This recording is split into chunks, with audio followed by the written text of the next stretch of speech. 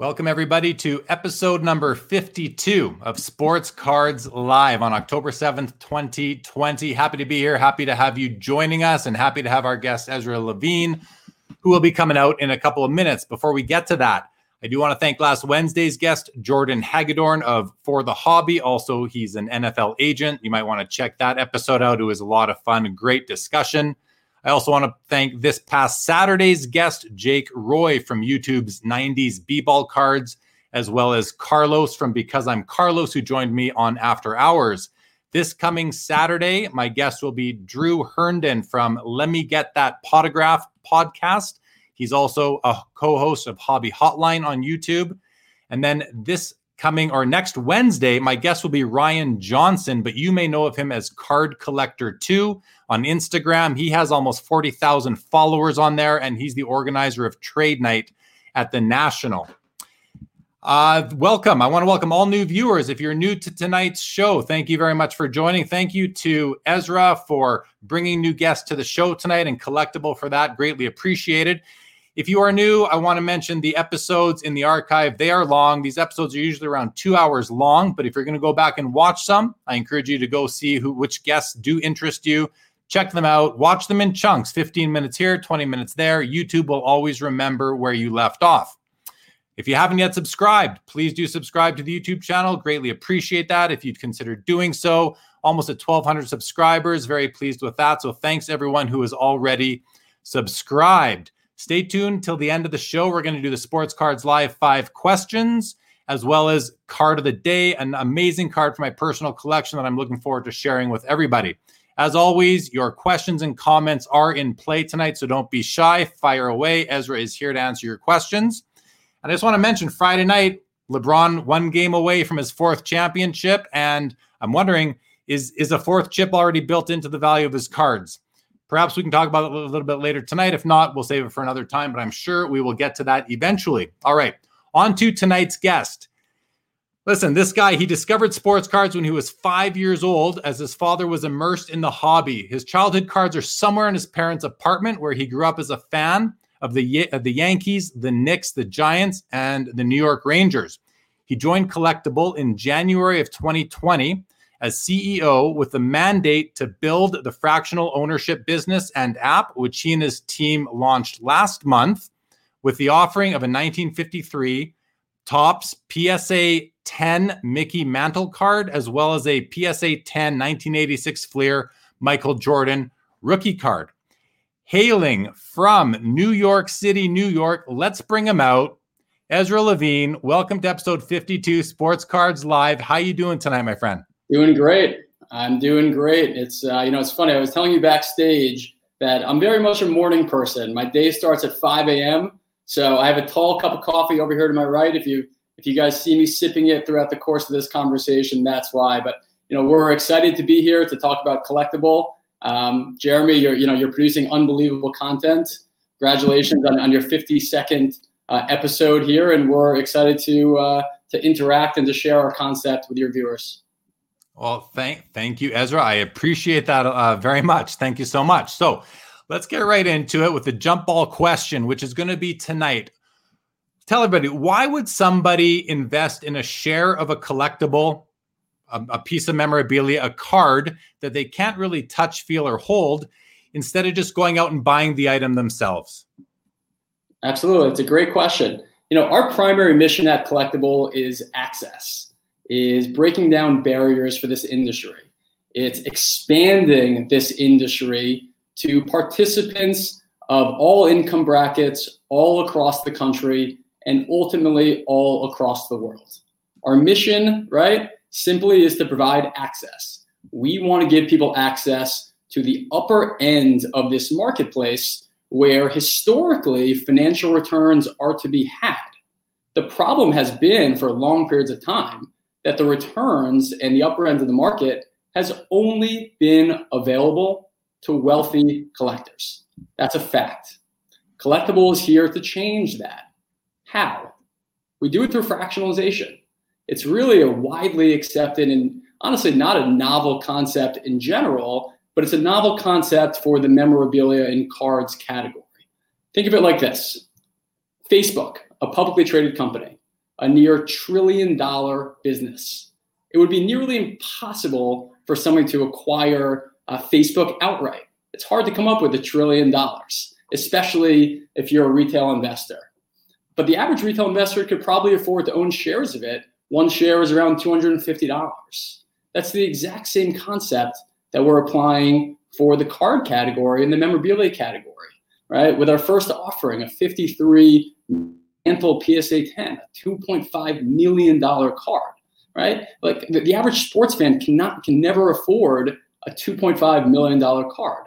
They might love to have a slice of it, a fraction of it, a share of it for $25 in their portfolio, but they can never afford to own the physical card, right? So that's what Collectible's mission is, to democratize this industry, to provide an access point for people all across the country, all across the world, to access the high end of the sports collectibles industry in a way that has never been possible before.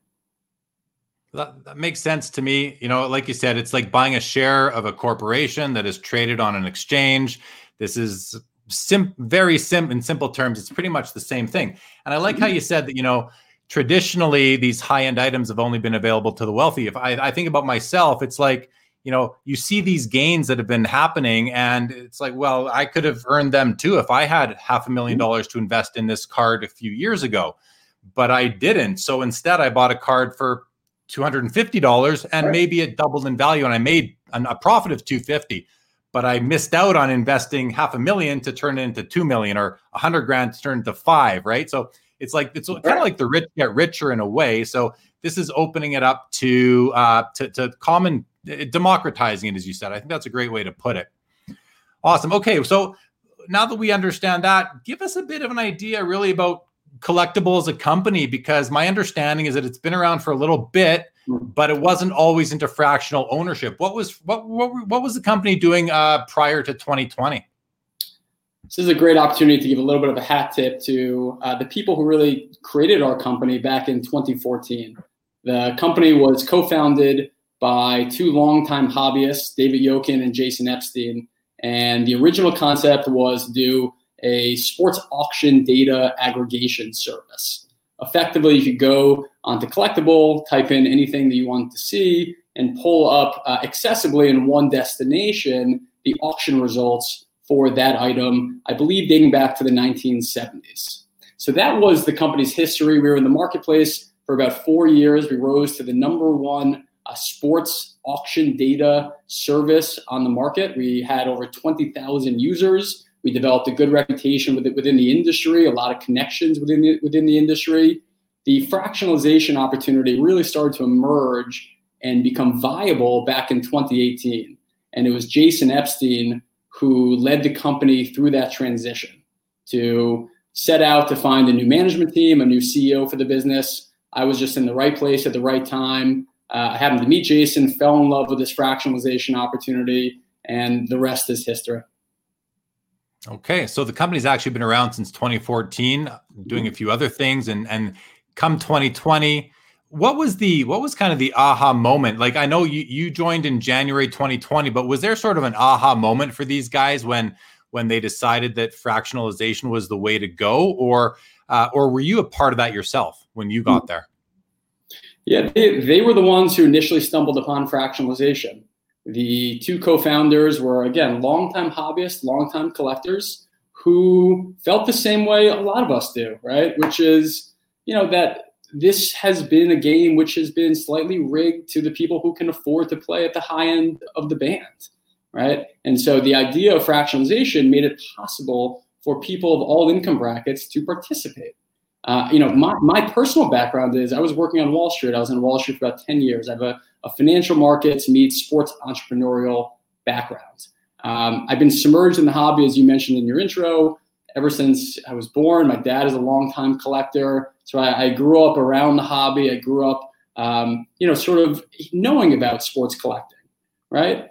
You know, but what I loved was the ability to apply widely accepted financial market principles to democratize this industry, to provide access points for this industry, right? To expand on the amount of people who can appreciate this industry. I think all of us, and I'm sure all of your all of your followers and your viewers who, stay up at 10 o'clock at night to watch the show. You guys are all hobbyists too. You guys all love this industry, right? So, I think it's really, what I loved is the ability to expand on the hobby we love, right? And so that's what really attracted me to this as well. What we also have seen, and, it's something that we say a lot at Collectable, what we love about it is it's the opportunity to merge two things: passion and profits, right? People are generally very passionate about sports. They're passionate about collectibles. They're incredibly passionate about this hobby.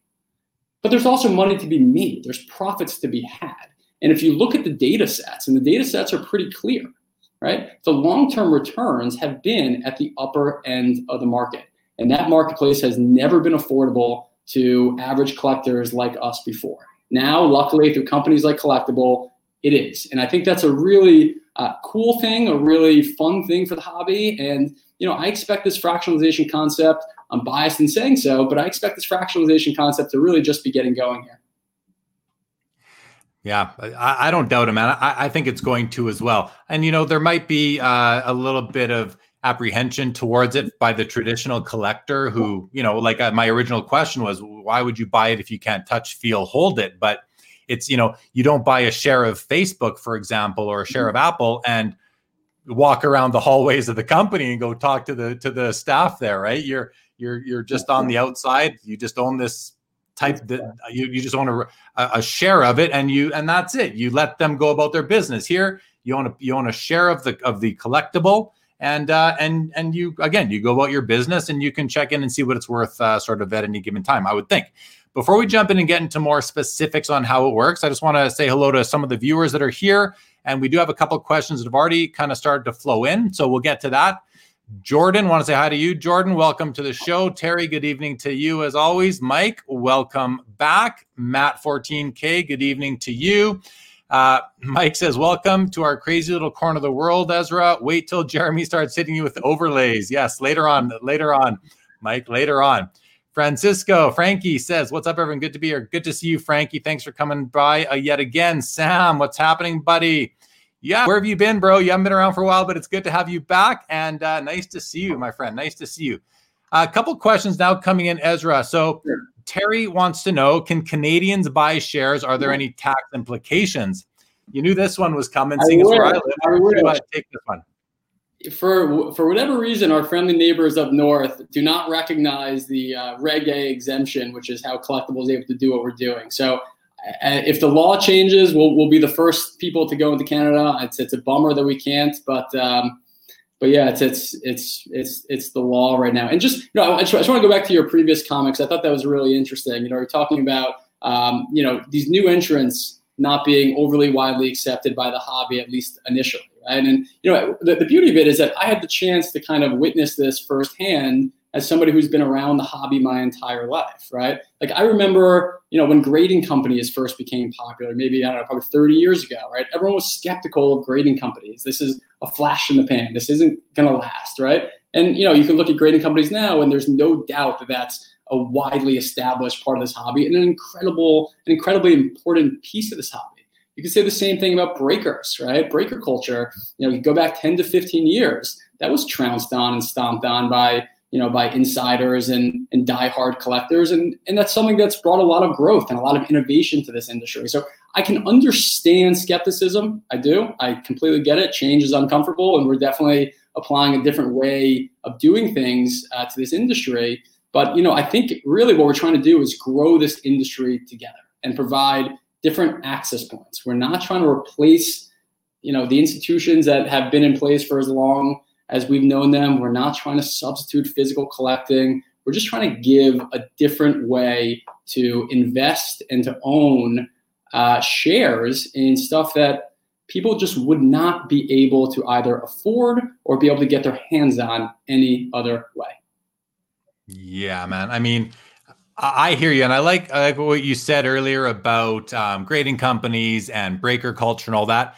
I said to somebody else, even a couple of weeks ago, I think that this fractionalization, I believe it's going to stick around, and it's only going to get bigger, and it's going to really get big. Like it's going to become second nature with the hobby, just like those other concepts are. You think back to the early 1900s. I mean, if you can remember back that far, I know I can't, but I mean, even, back then, you either owned a company or you didn't. There was no owning a piece of it, so to speak, until the whole, concept of public markets came around and common shares and the ability to do that. I mean, a lot of corporate law had to come around, evolve in order for that to happen. And now really the way I see it with what you guys are doing and some of the others is that you're just mirroring what's already going on. So it's not a new concept. It's just a new concept for collectibles. And even that said, Ezra, I don't think I told you this the other day, but a couple of years ago, I just did a small little fund myself. I raised like a small amount of money between 5 friends, bought some cards and put them away. We still have them and we'll sell them one day and we'll all make some money. So, I'm sure there's that sort of casual approach that's been taken by people, but you guys have formalized it. So a lot of people they're still asking about where, who's it open to? So it's not open to Canadians right yet because Canada doesn't recognize something called it's the Regulation A exemption, which I believe is a US term that allows people to invest in, call it riskier investments. I believe similar to being an accredited investor in Canada. If you're accredited, you can invest in whatever you want because you're deemed to be able to absorb the loss.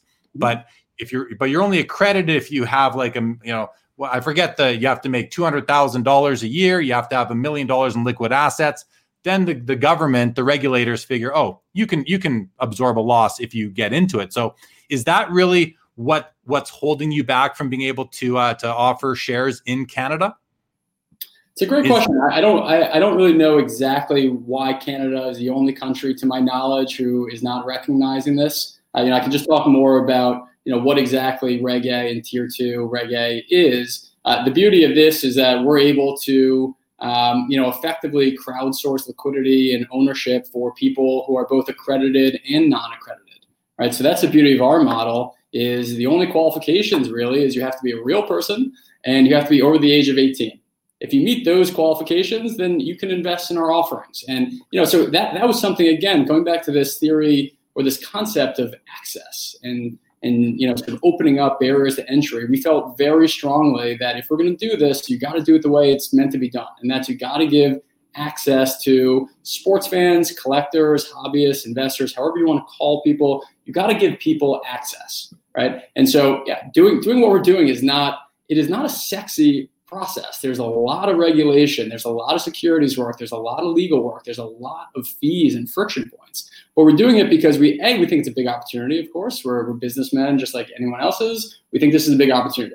But B, we love this industry. We love this hobby. We love sports, right? So, here's a way for us to, give a little bit back to this industry, but also to just create new access points to the hobby in a way that we think is highly complementary to people who love to physically collect and highly complementary to people who believe that sports cards and memorabilia is a viable alternative asset class, right? And I think we're in this, I won't go too fancy here, but I think we're in this financial environment at least where people are looking for alternative investments, right? People are looking for ways to make money.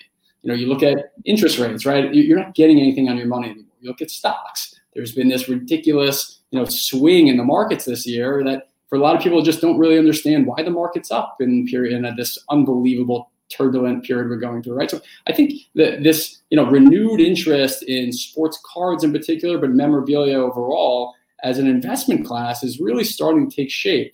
And what I can say from firsthand knowledge is that there's also a lot of money coming into this space. I think that's an underappreciated thing. There's a lot of institutional capital, a lot of heavy hitters who are investing in sports cards and memorabilia, perhaps for the first time, right? And this industry is big, but it's not that big, right? So you have a couple major players who step up and commit some capital to it.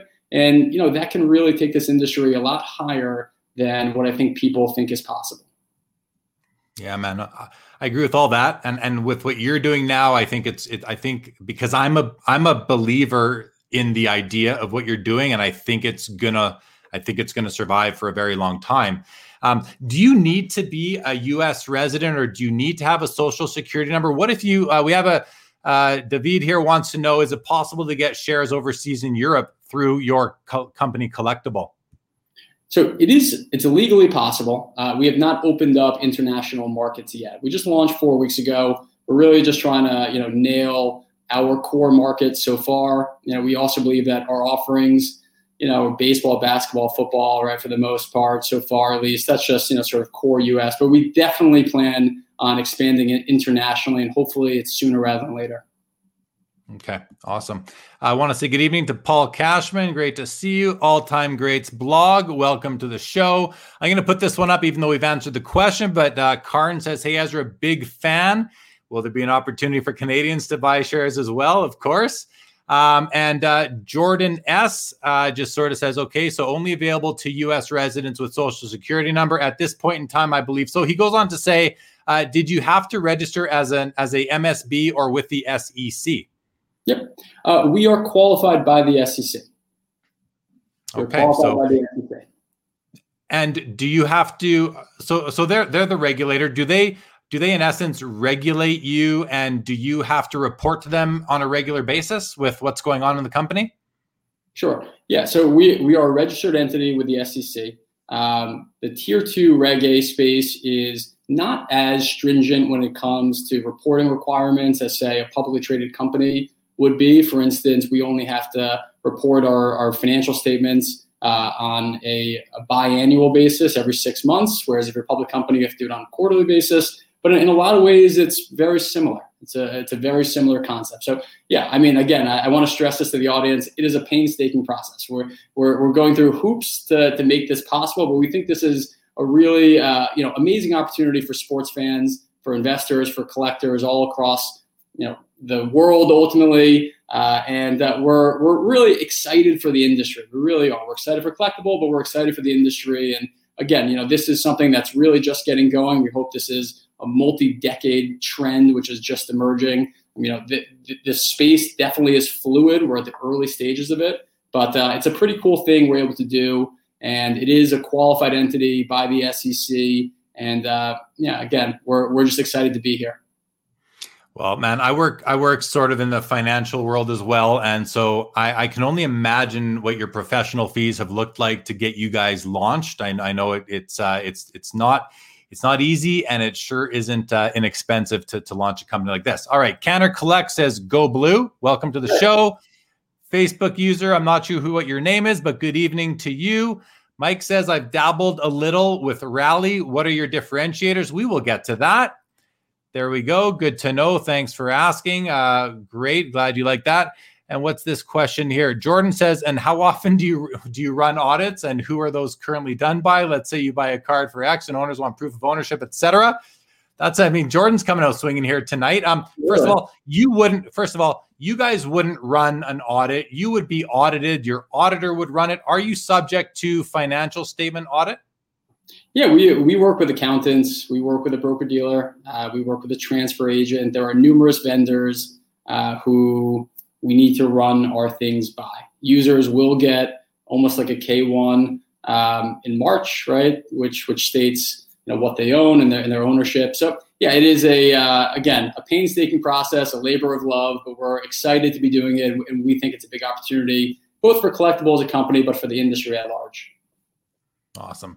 Want to welcome Rich. Welcome. Hey, Jared, Ezra. Interesting topic tonight. Yes, it's a great topic. I think we're at the beginning of something here. I think that we will look back on this discussion, 1, 2, 5, 10 years down the road, and we might just sort of laugh at how big this whole idea has gotten in our hobby. All right, let's get into some more sort of detail here, Ezra, if you don't mind. So, I've heard you refer to the term series, meaning that you're going to offer a series of shares out to the public. And so before I go any further, can you explain what a series is? Sure. Yeah, a series really is it's a company, really. I'd put it simple, right? It's a company that owns an asset.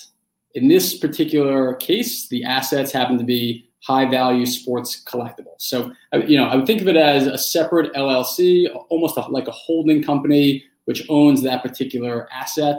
And people who invest in these offerings are equity holders in that company that holds the asset. Okay, awesome. So can a series own more than one item? Sure. Yeah, we've been experimenting with the concept we call baskets, right? I would think of them as almost mini portfolios. We rolled out our first basket concept. It was a basket of 3 Stephen Curry rookie cards for $40,000. That was, I believe, our third offering we did on the Collectibles platform. We've got a Lamar Jackson rookie card basket coming out. We've got some other basket concepts coming out. So yes, a series, it is possible for a series to own multiple assets, but it'll be considered one company, right? So, people who invest in that offering in that company own any of the assets that are in there. So these assets, you guys are receiving them from the public. Someone, a collector, an investor, whomever can come to you and say, "Hey, I've got this card, I've got this item, this asset.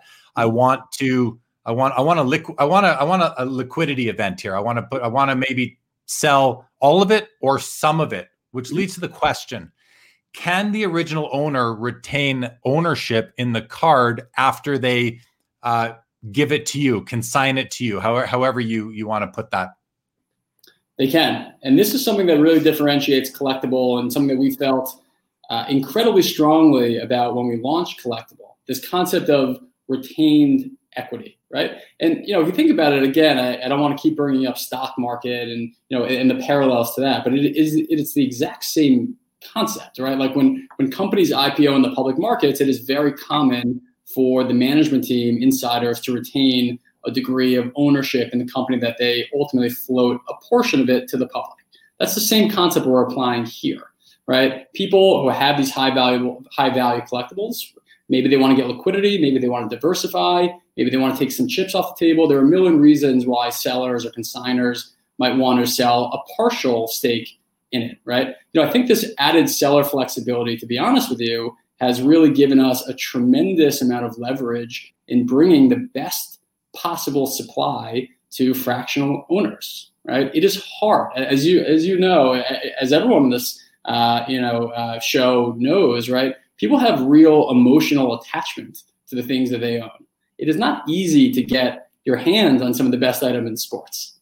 It's an easier sell when you say, look, you don't have to give it all up. You can sell a portion of it and you still retain that financial upside in the future, right? So again, we're going to talk, I'm sure, a lot about what differentiates Collectible from other fractional platforms, right? This is a core thing that does. We are the only company in this space that allows sellers to retain a degree of equity in the offerings. And that really allows us to get the best possible supply you can imagine for fractional owners. Again, all income brackets, all across the country, ultimately all across the world, and soon Canada, hopefully.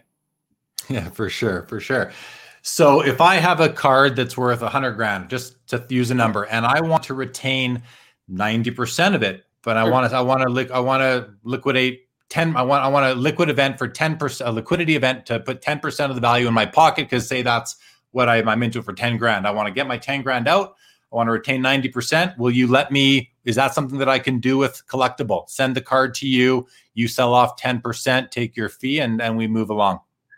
It definitely is case by case in terms of how much equity we allow sellers to retain, right? So we typically take a greater chunk than 10. That would definitely be on the low end of what we would like to get from consigners, from sellers. But yeah, I mean, look, if we're able to bring something that we couldn't bring to fractional owners any other way, it could be something we would consider, right? So we're pretty opportunistic. We're pretty flexible. Our mandate, again, is to provide the best supply, the best opportunities for fractional owners, right? And so, yeah, we don't like to say no to anything until we evaluate it, but typically we would like more equity offered to the public than that amount.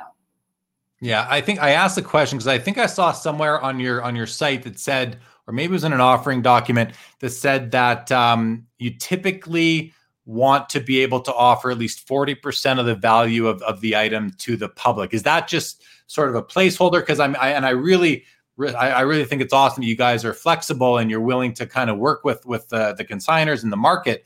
But is a minimum of, say, 40% of the asset to be offered? Is that kind of a general rule that you kind of want to be able to abide by? It is. It is. Yeah, I think that's a fair expectation. Again, could there be scenarios in which we lower that? Absolutely, right? If we're able to get our hands on some unbelievable items and it means we only get 25%, would we consider that? We would consider that. We would consider anything, quite honestly. We're opportunistic. We're flexible. That's the beauty of being a startup is, you can definitely be flexible. But again, our sole job is to provide opportunities to people who would never otherwise have it, to democratize this industry, and really just to provide the best possible supply to fractional owners, any income bracket, all across the world.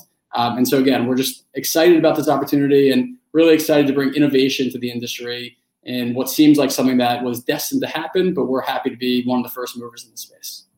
All right. I love the flexibility that you guys are just that you're aware that that number one, you may be called on to be flexible, and number two, that I think you're somewhat expecting it, and I think that that's going to allow you to maneuver the space quite well. So kudos for that. Mike wants to say, remember to hit the thumbs up button and like the video. It helps make sure Jeremy can continue to bring this great content to us, and fix the window above his grill. Yeah, the window above our barbecue shattered a few weeks ago because the heat of it got too close and the gas inside made it pop. So anyway, my wife hasn't lived that one down yet. She was barbecuing that night, I'll admit it. Ziggy, welcome to the show. Great questions and conversations. Appreciate that. Karn, we are going to get into the buy-sell system and trading shares. That is definitely coming up. Terry, as well as where they're stored and all that. These are all on the agenda. Simon, welcome to the show. No need to apologize for being late, but we'll be trying to buy as many of the high-end cards as possible. Apologies for being late to the show, but sorry, Simon, I don't understand the question, but just ask it again and we will definitely come back to it. Ezra, okay, I was really curious as to the owner retaining ownership. So to continue on with my example, but let's say this time it's going to be a 50-50 split. I'm the owner. I'm going to keep 50%. I'm going to send you the card. You guys are going to keep it. You're going to safeguard it, and you're going to sell off 50% of the card. Sure. What happened? Two questions come from that. The first is, what happens if that 50% doesn't sell out within the offering time? And the second question is, does Collectable take any shares of the card for themselves? Sure. Yeah. So your first question is, what happens if an offering fails to sell out within a set time period, right? So generally how it works is we enter into agreements with a consignor or a seller to be able to fractionalize their items over a period of time. This is usually 6 months, right? Luckily, we haven't encountered this issue. I hope we never do. For a little context, we've had 4 offerings so far. The first offering was a 53 Mantle PSA 10 valued at $2.5 million. We sold $1 million of it in our first IPO. We shattered the all-time sports fractional IPO record by almost $480,000 on day 10. I think we sold it out day 10, right? The previous record was held by our competitor, Rally Road, who did a Honus Wagner card for $520,000. We sold $1 million on our first offering. Each consecutive offering we've done since the sellout periods have been shorter and shorter. For instance, we did a Jordan PSA 10 last Thursday, which sold out in 9 minutes for $100,000. There were over 150 investors who bought $10 shares in a Jordan PSA 10, right? So, and by the way, the quick sellouts are a blessing and a curse, right? They're a blessing because that's great. It's great that we're able to sell out. It's great that there's a lot of demand for it. But, again, our job, what we like to do is just get as many people to be able to participate and to be able to experience high-end collectibles, perhaps for the first time. And so, you can expect as we continue to scale and ramp up that we're going to have a lot more offerings. We're going to have a lot of big ticket items. We have over $30 million worth of items that we've consigned already. So again, I can say confidently that some of the items that we're going to put up truly are items that the sports collectibles industry, in a lot of cases, have never seen transact before, right? So pretty cool stuff happening. So yeah, again, we've never luckily had the experience where items haven't sold. There is a process in case that happens. I hope we never have to use it, but effectively it would be just like an auction house putting up something with a reserve price. The reserve price is not hit, and the item goes back to the consignor. Okay, interesting. And so speak a little bit then, Ezra, about Collectable as a company owning shares of the offerings of the series. Sure. Collectable does co-invest in every offering that we put up. We think that's important, right? We want to have the same, not the same, but we want to have skin in the game in all of the offerings that we put up. I think that's an important sign of our degree of confidence in the stuff that we're putting up. And I think it's just for transparency, right? We also want to be owners in the things that we're putting up as well, right? So Collectable does retain equity in every offering. And we could, we have a little bit of a flexible mandate in terms of how much we decide to take in a particular offering, but it's always within our fee structure, which is we call it a sourcing fee at Collectable. It's effectively a commission that we take on the successful IPO of items. Again, the beauty of our model is that the fees you'd be paying with Collectable in a lot of cases are dramatically lower than fees you'd be paying almost any place else. You go to an auction house, you might be paying a buyer's premium of 20%, right? In a lot of cases, you come to Collectable, for instance, our mantle card, we're sold $1 million, I believe. The total, buyer's premium sourcing fees were around 7%, 8%, right there. So again, the equity and cash component is part of our sourcing fee. We do co-invest in every offering, and we think A, we want to because we believe in the stuff we put up, but B, we think that's an important thing to align everyone's incentives. Okay, man, awesome. There's a follow-up question we're going to get to on that in a moment. I just want to bring Dustin's comment up here. It says more cowbell, love it. Yeah, I wanted to wear a fun shirt. I knew we had a serious topic tonight, so I thought I'd wear a little bit more of a fun shirt just to put a few smiles on the faces out there. So thanks, Dustin, and welcome, and great to see you, buddy. Dustin, and guys, check out Dustin's YouTube channel, The Personal Finance Dad.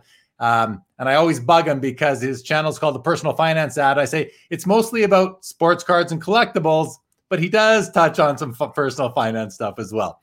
Welcome, Dustin. Great to see you.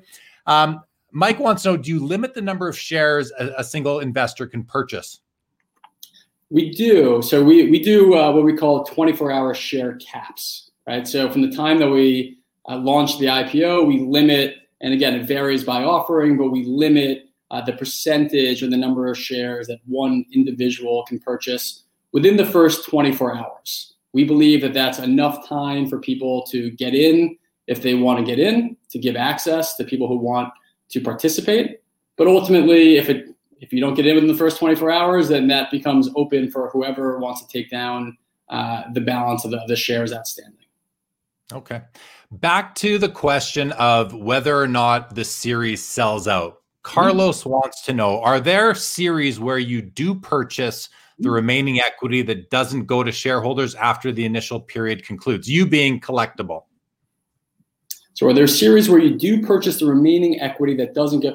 Got it. There are securities laws around this. We are not able to, say there is a minority, amount of stock remaining, and we need to fill up an IPO to get our commission or to complete the IPO. We are not legally able to what's called fill up an IPO. So we can buy shares on the open market, but it has to be during the initial IPO process, and we cannot be the last investors to complete an offering.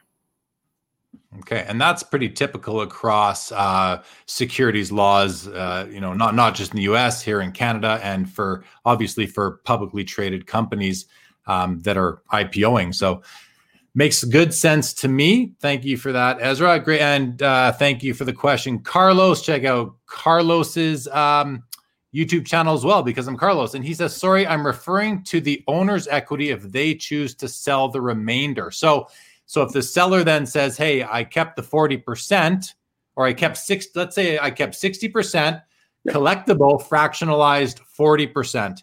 And then the owner of the card says, hey guys, you know what? I want to liquidate my remaining 60%. What would happen in that case, Ezra? Yeah, there would be a few options. One is Collectable can buy out the balance of the stock. The other option is the seller will be able to sell it on the open market. Right, so those are the two primary ways. Either we can choose to buy it and own their percentage that we've made publicly available, or they can decide to sell the balance of their stake over time on the secondary market.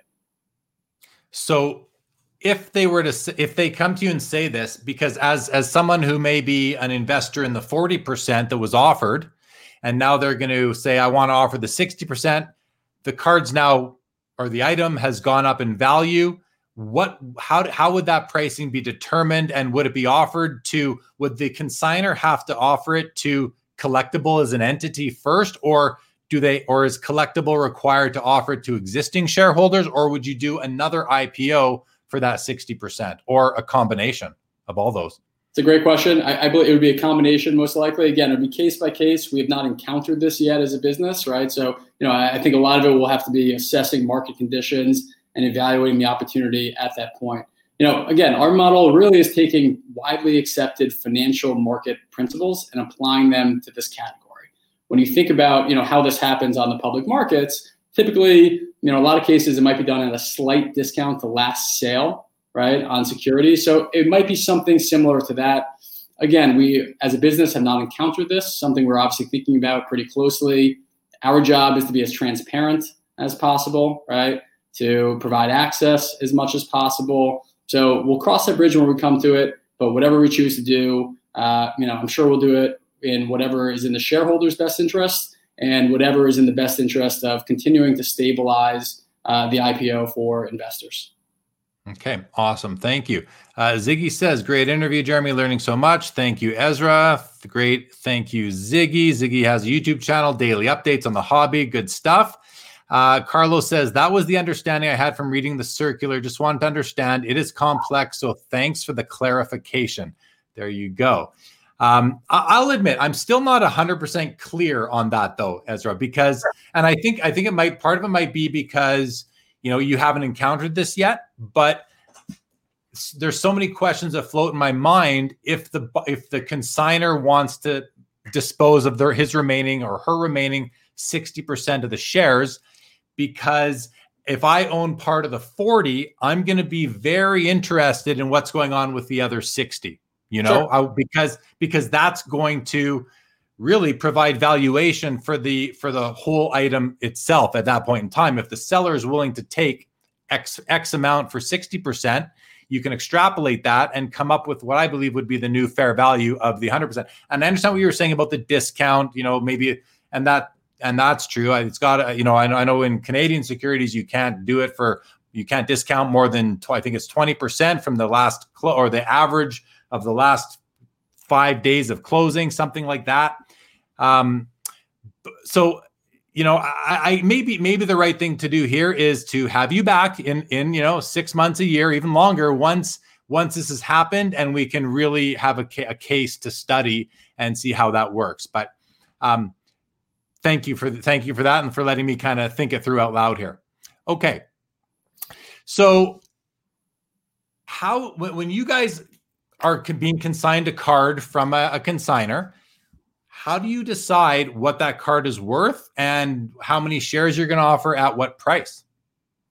Yeah, absolutely. We rely on experts for the valuations, right? I think, if we're all being honest with ourselves, I think people are a little confused about valuations in this industry. I don't think people would have, had any idea that Trout card would have gone for close to $4 million, right? I think people were surprised when some of these modern basketball cards went for 1.8, right? So, I think there is a little bit of, a difference of opinion when it comes to a lot of valuations these days. That's, I think, what's interesting about this industry where we are today is that there are a lot of differences of opinions, especially when it comes to modern, right? Typically what our process is, we'll take effectively an average of what we believe are reputable people in this industry, and we'll do something that, again, makes sense, we believe, long-term and hopefully short-term for shareholders in the fractional space. But also, we need to get our hands on these items as well. We're a two-sided marketplace.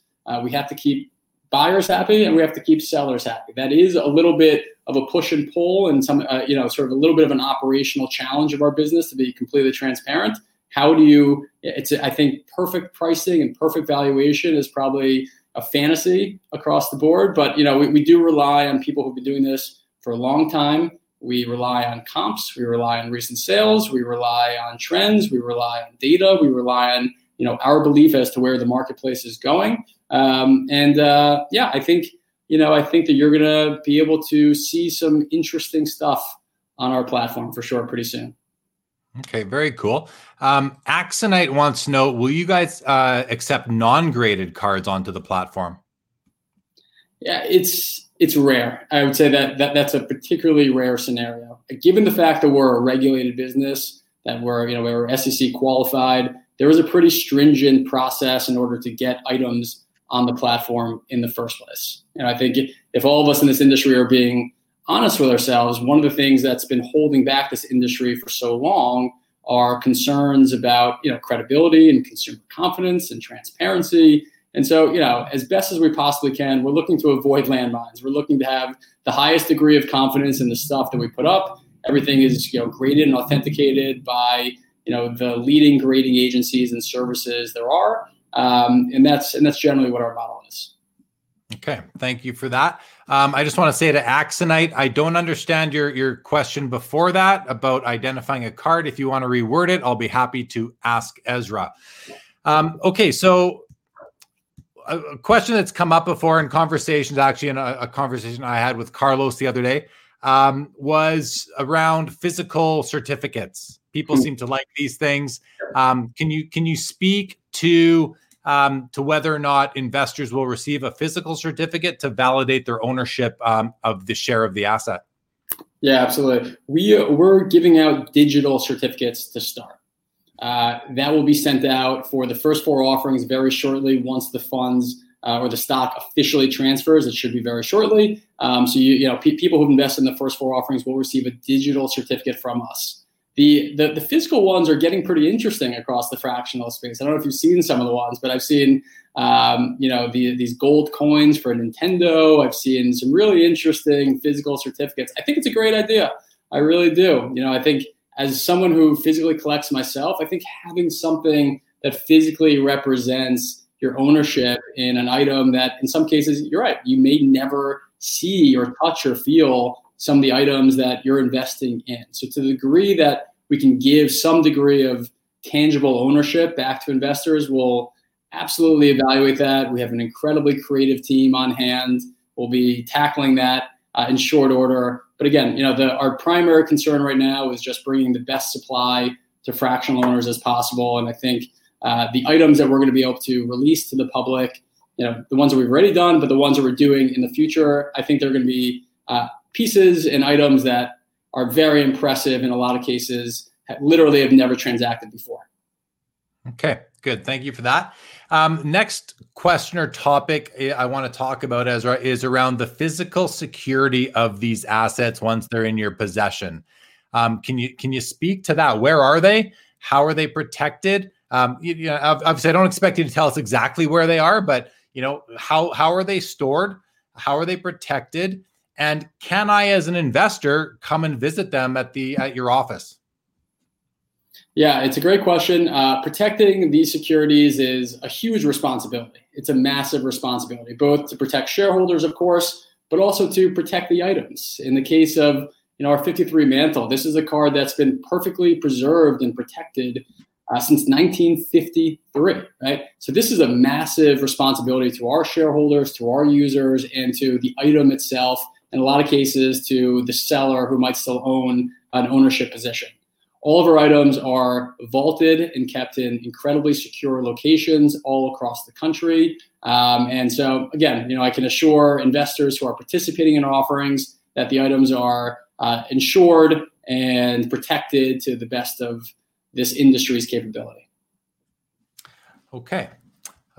So you said all across the country. So the Mantle might be in one state and the Jordan rookie might be in another state and the basket of Kawhi rookies could be somewhere else. Is that are they physically, do you guys have fiduciary control over these things? Or are they in a safety deposit box at a bank? Are they with some third-party security company that has vaults? Can you give a bit more detail into that?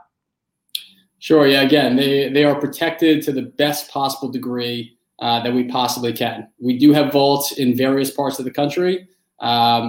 They are all, vaults that are in our legal title and in our name. And we utilize partners who we believe have the best in class security mechanisms and maintain the best possible condition of the items. Okay. All right. Thank you. I want to go back because Ziggy had asked a question about 10 minutes ago. And I, in reading it while we're having the discussion, I didn't really understand the question, but I think I understand the question now. So I'm going to throw it up. And he wants to know, how does the seller, I think the consignor, buy back the shares if they want to? Is there a path, or do they have to buy each share at the seller's new price, basically on the secondary market? They would have to submit an acquisition offer like anybody else. Right? So if, I'll make up an example, if the shares are priced at $10 and they appreciate to $20, the owner of the item, the partial owner of the item cannot just say, I want it back at $10. They would have to make an acquisition offer at or around, where it's trading. And again, we're in it to protect shareholders, of course, and our fiduciary duty is to shareholders. And we would only entertain acquisition offers if it's accretive and beneficial to shareholders. Okay, great. And I do want to get into the sale process, but we'll get into that in a few minutes. Before we do, I want to just have a look. Axonite reworded his question. So I'm going to throw it up there and let's see what it says. He says the first point was how to identify an item, considering that, for example, there is no way to differentiate a Fleer Jordan from another one. At some point, you need a unique ID number. So obviously a serial number on a PSA or a BGS or an SGC slab would provide that. In the instance of a raw card, you would have, I don't mean to answer this for you, but I think you just have to apply a unique identification code to that card. Do you guys, have you guys thought about this? Where are you guys at with this concept? Yeah, all the items that we put up so far, and I think all the items that we will put up are ones that have been graded, authenticated, that have their own cert numbers, easy identifiers for us. And then again, the items get put into an individual series, as we discussed earlier. A series is just a holding company that owns the asset. And again, so that's another unique identifier, is that the items we place in their own, sort of company LLC structure. Okay. All right. Thank you for that.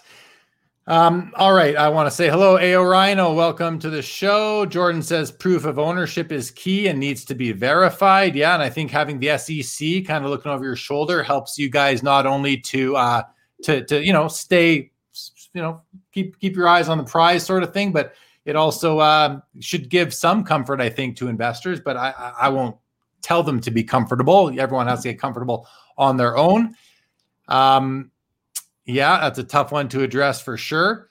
What does Ziggy say? It says, my concern would be, as a consignor, I decide to buy back at a nice profit, but a few shareholders decide to hold out knowing they can block my buy. You understand it would be impossible to buy back. Well, let's talk about the sale of the entity, of the asset itself, because it's not like the original owner has any power once they've consigned it to you. Like you said, Ezra, they would need to make an offer to Collectable for the outstanding shares that were fractionalized.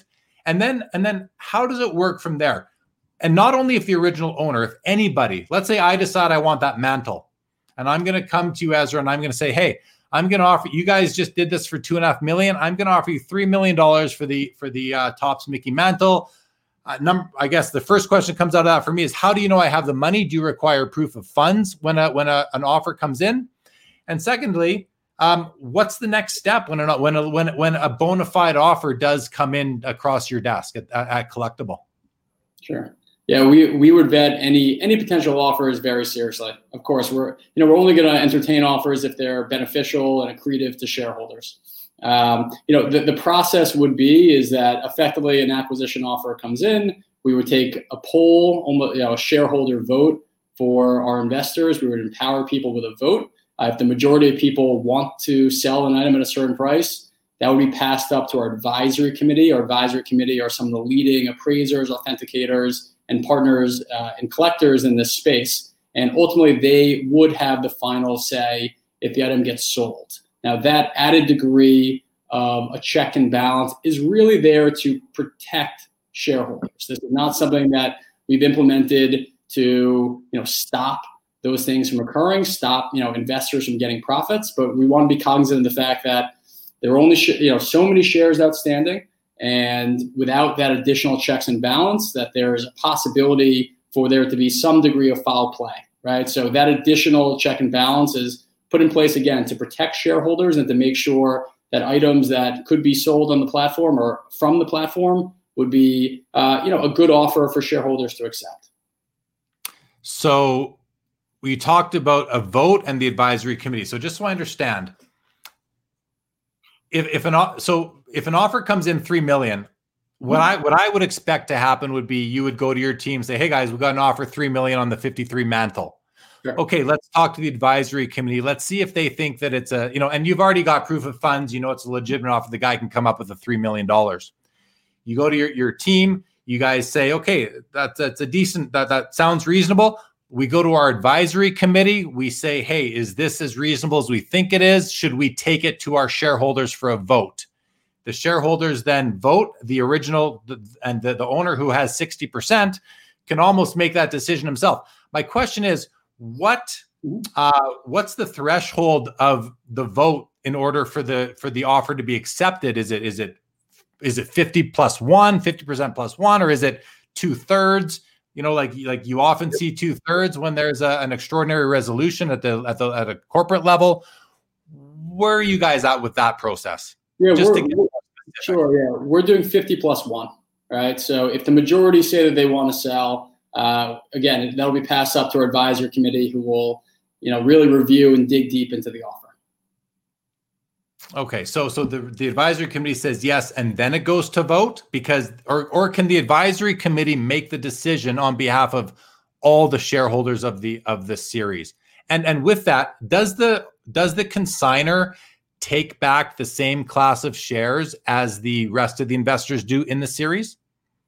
Yeah. So again, I want to be very transparent and very honest with all the users. That is a risk, right? So when you invest in an item where the seller retains majority control, as long as that's more than 50, right, they would, in that case, have the ability to effectively veto an acquisition offer that comes in, right? So, and I think that's pretty common across publicly traded companies too, that you might want to consider or evaluate the ownership structure of a business before investing in it.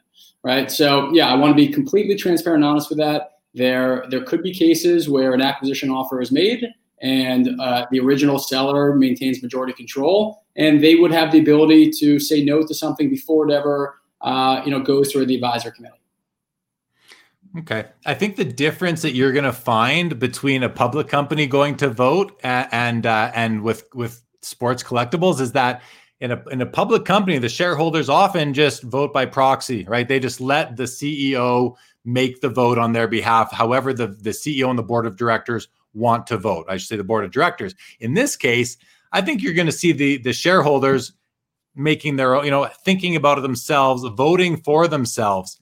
But if somebody has majority, they can, in essence, like you said, veto an offer. And I think, that does offer some risk to the shareholders, because they may have to hold the share for longer than they otherwise wanted to. But I think with that, I think it's very, in the name of transparency and responsibility, I think it's really on you guys to make all the shareholders very aware of these. I don't even necessarily know I want to call them risks, but because time is risk, it is risk. So I guess as long as you guys are making that very clear to everybody, and I would want to know as an investor, how much ownership did the consignor retain? Because if that individual has more than 50%, my vote doesn't really mean anything at that point. They have the votes there. So interesting stuff. Yeah, Thank you for that. I'll make two added points on this topic, because I think that they're really important, right? So one, in terms of transparency, it's very transparent, right? So, if there is a particular offer in which the consignor retains majority control, that will be clearly stated in the application in the offering section. That's not going to come as a surprise to people. And when, if people have interest, that's all fully disclosed in our SEC documents as well. But again, we don't anticipate, everyone digging into a 300-page SEC filing. So we'll make it as transparent as we possibly can on the application. So that's one thing. The other area is, which we really haven't talked about so far, I'm sure we'll get into it, is our secondary market feature, right? So this is a really interesting thing. So there are two primary ways to make money through our platform. There's the, us selling an item or receiving an acquisition offer and selling it physically. That's one way that people could make money. The other is just like a stock, right? You can buy something at 10, maybe it appreciates to 13 or 20 or 30, whatever it is. And you as an individual investor can decide when you want to take your chips off the table, right? So, I just want to make that very clear. There are two ways for people to make money here: through the acquisition of an item that you hold and through a secondary market, which will enable you as the user or the investor to decide when and if you want to take your chips off the table. Okay, no, fair enough. And I think we will get into that secondary market a little bit in a few minutes here. I do want to just run through some more comments we have coming in. Peter says, interesting. So a 51% vote from shareholders is enough to sell a card, so there is no holding a card hostage. Fair comment. Ziggy says, can I buy shares for others as gifts or for my sons? Do they have to pay any future fees as a shareholder? Could be fun virtual holiday gift idea. Why don't you take that one, Ezra? It's a great holiday gift idea. I remember as a kid, from my grandparents, I'd get like one share of Disney for the holidays, and it was an awesome thing. It's funny. I have this memory, a personal anecdote. I have this memory. The first time I ever learned about a stock, I'll never forget this, was the day my sister was born. I was in the hospital, and I was there with my uncle, and he pointed to a Pepsi vending machine, and he said, "I own Pepsi." And I was like, "You own what?" No, you don't. And he goes, "No, I'm an owner of Pepsi. I own like 10 shares of Pepsi stock." Right. So yeah, it's a pretty cool thing to just say you're an owner. When you think of equity shares as, small fractions of ownership in a business, that's really what it is. When you're a shareholder in a collectible, you are an equity, you're an owner. And you might not own the entire thing outright, but you in title you're a partial owner of that item, right? So we agree. This is a really cool gift idea. This is a really interesting concept. The challenge that we come across is that in order to create an account with Collectable, you have to be over the age of 18, right? So you need to have a social security number. You have to be over the age 18. But you could buy something for your kids. You can open up an LLC or a brokerage account, for instance, in your kids' names with you also on the account. So there are definitely ways for you to do it. Absolutely. And again, I think it's a really cool concept, similar to somebody buying you a couple shares of Disney or Pepsi as a holiday gift. Also a great way for people to, for young people to start learning about the financial markets. Our vision can be very, very similar in a lot of ways to buying a publicly traded company on the stock market. But this is sports. This is not complicated. This is, this is something that people can actually understand, and it's fun, right? Like I think this is what different. We were talking before at the onset. Passion and profits, right, is what we loved about this business, this opportunity, this marketplace. Passion and profits. But the other thing is, it's fun. It's fun. Like this is not rocket science. It's fun. It's fun to watch your teams. It's fun to learn about the athletes. It's fun to follow sports history.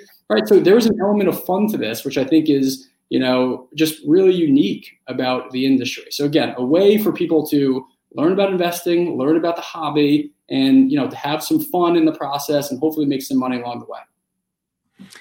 Awesome. So Ziggy also wanted to know: are there any annual sorts of fees that have to be paid? All the fees are included in the share price. So, when you see something, a $25 share price, the underlying card might be, I'm making up numbers on the spot, might be $23, $23.50, something like that. And then, the fees that it cost us to bring these items to the market, and there are fees, there are legal fees, there are broker-dealer fees, there are accounting fees. There's our fee. It's a business. We have to make money somehow as well, right? So there are fees to this, but the fees are all baked into the share price. Yeah, and that's the key question there. Do we need to lay out any funds down the road as just an annual service fee to have the account or anything like that? And the security of the card, the security of the card for the life for the duration of time that Collectable has it in its possession, those fees are also built into or baked into the share price. I think is what you're saying. Yeah. I mean, okay. Yeah. Good. Okay. Yoy Tibbetts, welcome to the show. Wants to know how many people are on your advisory committee? Yeah, we've got a really talented advisory committee. We probably have 4 or 5 people on it currently. We hope to probably expand that to around 7 in due time. But really experienced investors, collectors, an auction house, an appraiser. So there's some really talented people who know what they're doing. Okay. He makes the comment, it sounds like the advisory committee makes the decisions. And then Peter says, and the advisor committee protects a 60% shareholder from accepting a lowball offer. Can you just sort of, does that all make sense to you what these guys are saying? Yeah, it's an added check and balance, right? It's an added way to protect shareholders, to make sure that whatever's going on is stuff that is hopefully accretive to shareholders, and again, just a way to give added protection for investors on our platform, that that there is this way to protect shareholders from any kind of foul play. Okay. Ziggy says he came into tonight as a skeptic. You have my attention and interest. Thank you very much. Ezra, when is the Emmett Jersey IPO? This is a good segue for Emmitt Smith and athlete relations.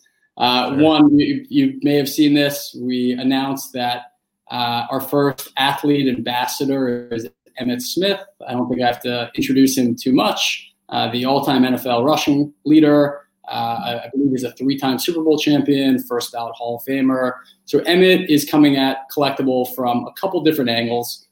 He's coming at it, well, one, as an investor in the business, but more than that, he's really coming at this interestingly, from the authentication and the integrity standpoint. One thing I don't think a lot of people know about Emmitt Smith is he actually owns his own authentication company called Prova. This was born out of what he believed was a need for the industry. He would go to shows and he would do signings and this, that, and the other. And he saw that there were a lot of items that he was signing that proclaimed to be game-worn, game-used Emmitt Smith items that he knew right off the bat he never wore, right? That they weren't authentic. So, he decided to take action and create Prova to, protect all of us, to protect hobbyists here, right? So, and his whole mission is, to bring further credibility, to bring further consumer confidence, to increase, the authentication of stuff. And he believed that Collectable, given the fact that it's a registered company and SEC qualified, that he thought that, that alone was a big step in bringing added consumer confidence to this marketplace. So, Emmitt's coming at it from that angle. He's also coming at it from the angle of, player empowerment and player upside. He thought that, one, that players often, sell items prematurely, or might not recognize the value of some of the items they have, or perhaps they sign licenses that doesn't give them any upside in the stuff, in their stuff, really, in their stuff. So, he thought that Collectable is a really interesting, almost direct to fans concept, where you could list your memorabilia, some of the best items in his personal collection, and share it with fans, share it with audiences, right? So, that's what he liked about Collectable, and we're thrilled to have him on board. We will be making a series of Emmitt Smith offerings. There'll probably be 3 of them in the near future. We're hoping one will come out in the next couple months, and they're pretty interesting items. I'll give a little bit of a teaser. I can't talk specifics, but one it will be a basket, I believe. One will be a basket concept of some of his favorite collectibles from his career, his achievements. One will be something that is a little different. It'll be something a little more fun and of a lower share price, a lower value, but something that's really just fun. And then one is something that we're still trying to figure out, but it'll be a pretty cool item as well. Okay, very, very cool. Emmitt's a big name, so I think he does lend some credibility and some personality, I'm sure, too. So I'm sure you're having fun with that. So Ziggy just wants to clarify, is that a yes, I can buy as a gift as long as they are adults? And I think Ziggy, what Ezra is saying is that you just have to get them to register an account. They have to be 18 years old or over, and you can be on that account with them and give them the money and buy it for them. you don't have a gifting mechanism for, per se in place right now, do you? As of now, we don't have an official gifting mechanism. I'm sure that it's something that we're going to build out. But yeah, if Ziggy wants to buy something for his son or his kids, he can do that. It just has to be in a title holder and a name of someone who's over 18, and that can be done that way. Okay. Amit, welcome to the show. Good to see you. So one more question on the advisory committee that's rolled in here from Rich. He says, so does the advisory committee have power to veto a sale decision that was made by 51 or 50% or more of the shareholders? So they vote yes. Can the advisory committee come in and say no at that point? Yeah, the advisory committee can veto a majority shareholder's willingness or interest to sell at a price. However, the advisory committee may never get to that point because an offer could come in and a majority shareholder could say, I just don't want to sell it at that price, right? So, they would ultimately have the ability to veto if it got there. If the shareholder said, I want to sell it, but it wasn't advantageous, they could veto that. But again, a majority shareholder will have the right to say, I do not want to sell at that price. And I just want to be, I think the name of the game here is consumer confidence and integrity. We're a new company, right? So I want to be as transparent as I possibly can. A majority shareholder does have the ability to veto an offer that comes in. Right, because they have over 50% of those shares, so they have over 50% of the votes. Okay. Paul says, would there be shareholder meetings eventually, a chance to maybe see the items meet Emmett Smith? Absolutely, yeah, absolutely. We're working on that right now. We think, it's funny if you look at what happened over the past year, just with the Jordan documentary and the tremendous amount of interest there was in storytelling, right? And bringing a narrative back into relevance and making it contemporary and making it approachable, right? We're definitely looking to create a lot of content and a lot of access, right? So part of what we'll be doing with athletes, both who put their memorabilia on our platform, but just athletes who are involved with Collectable, we'll be doing a lot of these shareholder events. Obviously, it's a little tricky to do them live in this weird COVID environment we're in. But once COVID is lifted, we will be doing live events, a lot of live events. For the time being, we're working on some digital events and some meet and greets. So yes, the concept and the idea is that if you invest in an Emmett Smith related offering, you will have the ability to interact with Emmett in some sort of digital capacity.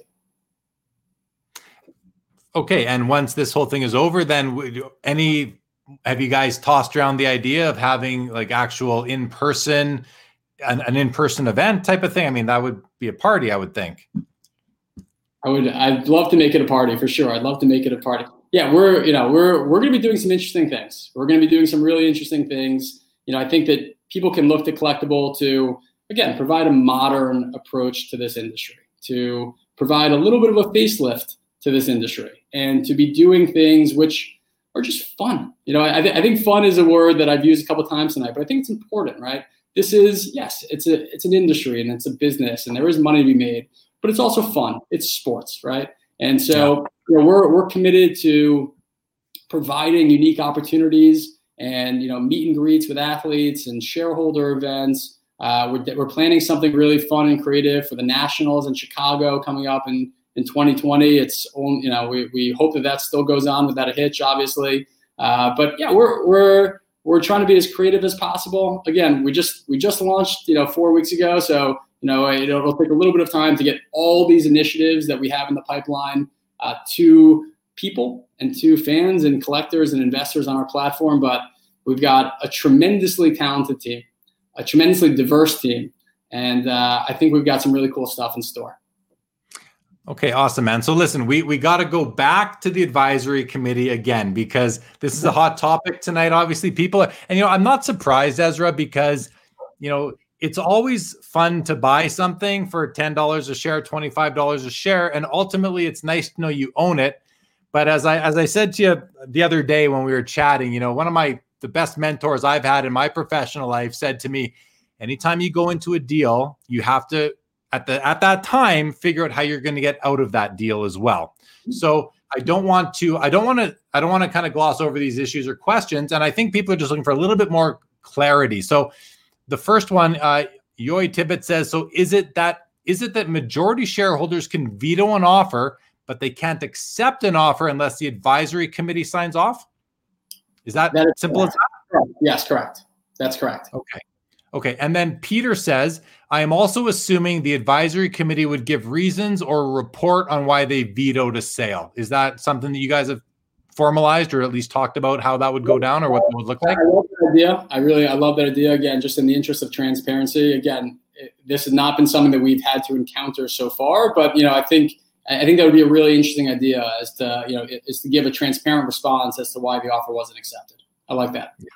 Yeah, great. And I love that you're open to ideas and you're not, kind of faking your way through any of this. You are, and you're being very open that, we just launched 4 weeks ago. So I in a way, man, it's like kudos to you for putting yourself out there, coming onto this show and taking all these questions. Like, I think that says a lot. And so thank you for that. Thank you for putting yourself out there, opening up, being transparent and willing to, drill down here, because we're getting drilled down here by the viewers, as I think they should. And it's sort of somewhat of our responsibility here to do that, to provide as much information as we can.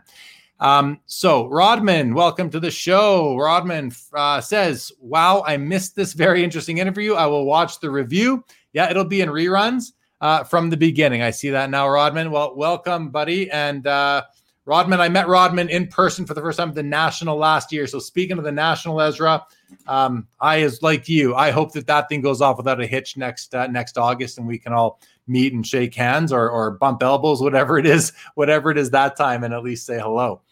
So, you've mentioned a bunch of things. We've gotten even a bit ahead of ourselves in terms of athlete relations. So, but I do have a couple more kind of bullet points on my list of things. One is transparency. I think we've talked about that. The other one is value proposition.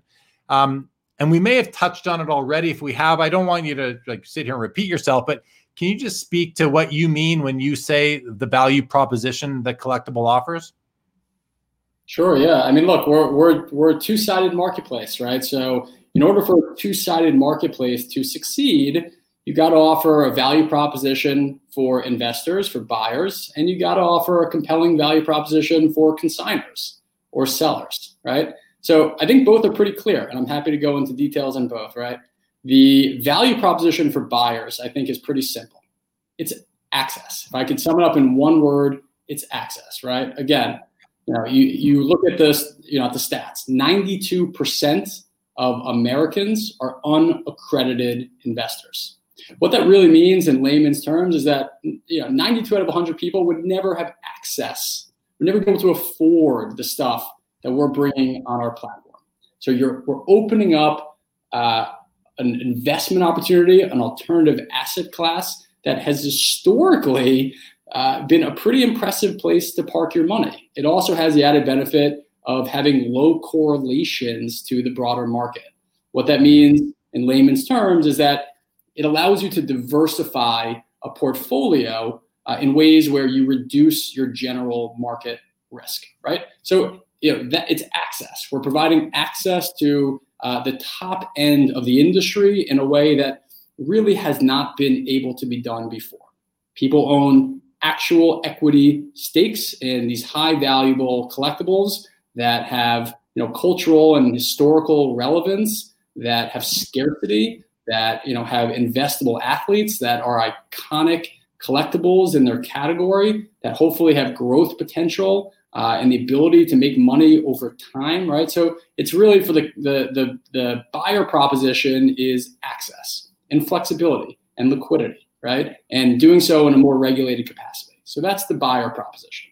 The seller proposition is also pretty clear, right? We're the only company in this space that allows sellers or consignors to retain equity in the offerings, right? So we're providing more seller flexibility. We also don't take any seller fees, right? So those two things are really powerful. They're really powerful things for consignors to look at Collectable very seriously.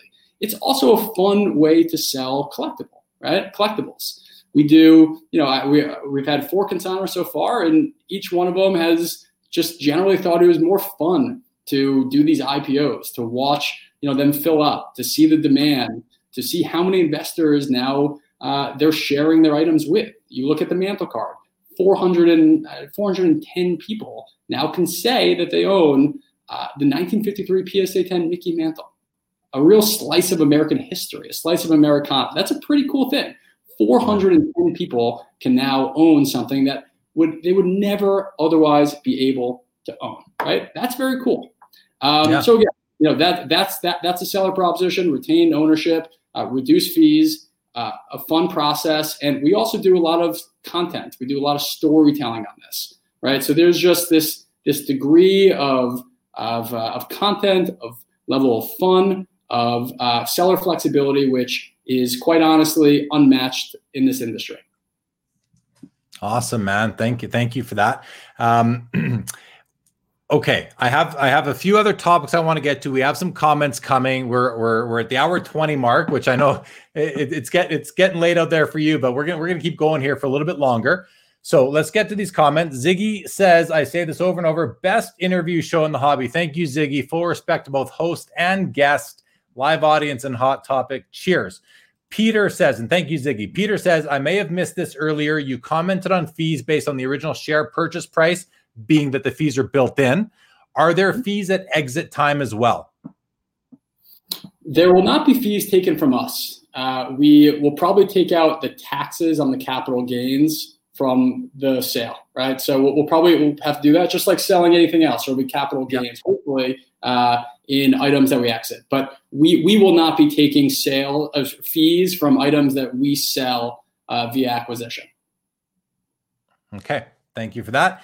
Here's Yoy says, appreciate the transparency. Last question. What's your favorite investment you would recommend to potential customers right now?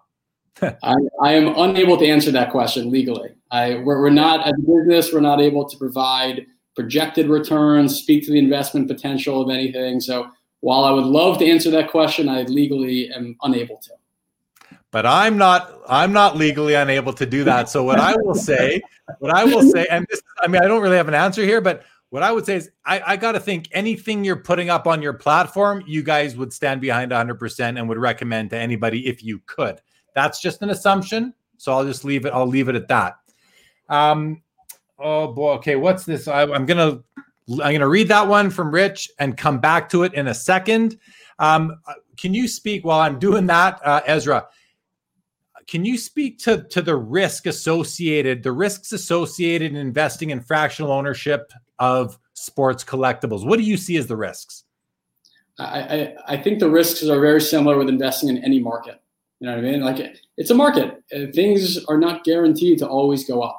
There are a lot of things that could happen, right? The economy could take a downturn. The industry could go through a soft spot. I mean, there's a million things that could happen. So, I definitely want people to understand that these are investments. These are markets, just like any other market. There could be price fluctuations. There could be a million things that happen. It's an investment, just like any other investment. When you buy a stock, there's no guarantee you're going to make money in that stock. You go into it with the best of intentions. You do your diligence. You do your research. You hope you're making the right call at the right time. But there is no guarantee of anything. All we're guaranteeing is access. We're guaranteeing a different way of participating in this industry. We're guaranteeing you the ability to own things you would never own otherwise, and hopefully we're bringing a higher degree of consumer confidence, a reduced fee structure, just the ability to partake in something that's really unique and probably the way in which this industry is heading long term. Yeah. I think one of the risks is time with any investment. It's when are you going to get your money out? And that's just going to be market dependent and demand dependent, really. Okay, so here's a great question from Rich. Basically, it's a big question there, but he's basically saying, what happens in the scenario that the market for a card crashes? Let's say a career-ending injury for someone like, say, Zion, in terms of the advisory committee. And I think Ezra, the question, I don't want to answer the question, but I'm gonna just sort of take a quick stab at it because I like to sometimes do this, but really nothing would be different. What's the market value of the card at that time? And if it's gonna be sold at, if the shareholders vote to sell it at a loss, I think that's the question. If the shareholders vote to sell it at a loss, is the advisory committee, like, how are they going to approach that decision at that point in time? It's a good question. Yeah, I just want to stress again, it's a marketplace, just like anything else, right? When you buy a stock, there's risk of loss. There's potentially risk of loss of your entire investment, right? I hope that people won't lose their entire investments. These are tangible items, right? They'll have some degree of store value, but yeah, I mean, when you're investing in modern cards, there is that added risk of player performance, of player injury. It's like any other. I don't have to educate your users on that, right?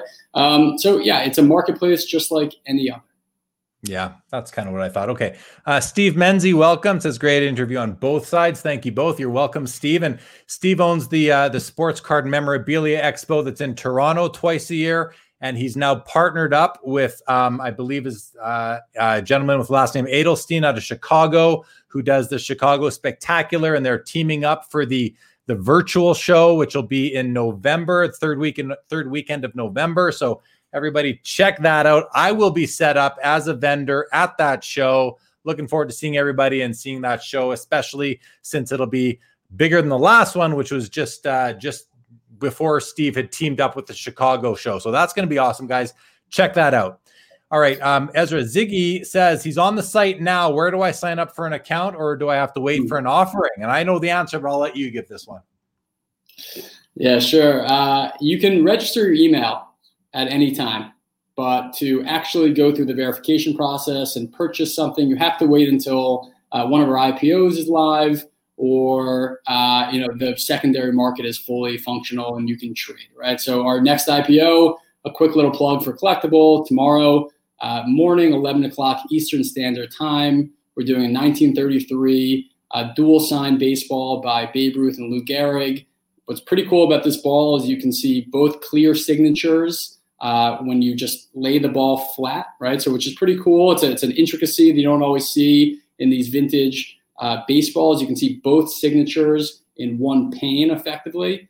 Very clear, beautiful signatures. The ball is very clean. It comes with the original casing. So I'll stop promoting that particular offering, but our next offering is tomorrow morning, 11 o'clock Eastern Standard Time. And Ziggy, I'd love for you to be a part of it. All right. More people ask me if it's open to Canadian residents. No, it is not open to Canadian residents. They will make it available to Canadian residents as soon as Canada opens up to this type of an investment. Okay. I want to know your opinion, because obviously, you're coming in you launched in September. The hobby's been hot. Very direct question, Ezra. Do you think that the market, the way it is right now, the sports card and collectibles market, do you think it's sustainable? I wish I had that crystal ball. I would love to. If there's one thing that I've learned from 10 years on Wall Street, is that it is impossible to make predictions. It really is. I mean, how many times have you read, and you have a pretty good financial background too, how many times have you read market forecasts, right, from reputable sell-side agents and brokers, right, who say that the market's going to appreciate 30% and then the market goes down 20%, right? So what I've learned is it is incredibly difficult to make predictions. I have no crystal ball. I don't proclaim to. We don't proclaim to as a company. What I can say is that we're a marketplace, just like anything else, right? If the industry goes through a continued boom, terrific.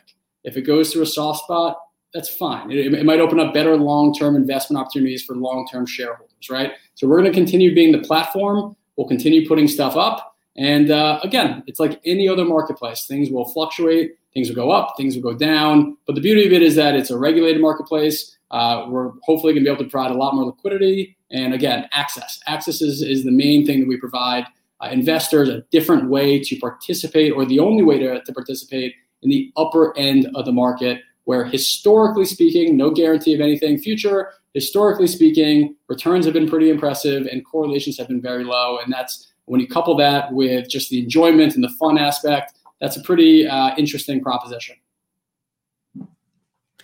Fair, man. We cannot predict the future. I kind of ask that question to everybody that comes on the show, because you get it's really the same answer for the most part, but you've got some people who are just a little bit more bullish on it, and some people who think that we're in somewhat of a bubble that could burst sooner than later.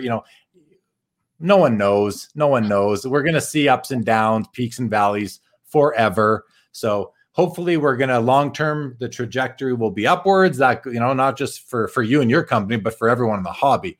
That's what I hope for. I mean, I'm invested myself. I don't want to see them. I want to see it go up nice and slow, like it always has been since I've been involved in this hobby for 40 years now. Everything I have is worth more than it was when I bought it for the most part. And that's because I'm a patient investor, but I'm a collector first, who's an investor by consequence, which is the way that's been put. Okay. We have some questions. Ziggy is still kind of asking, can I register in time for the offering tomorrow?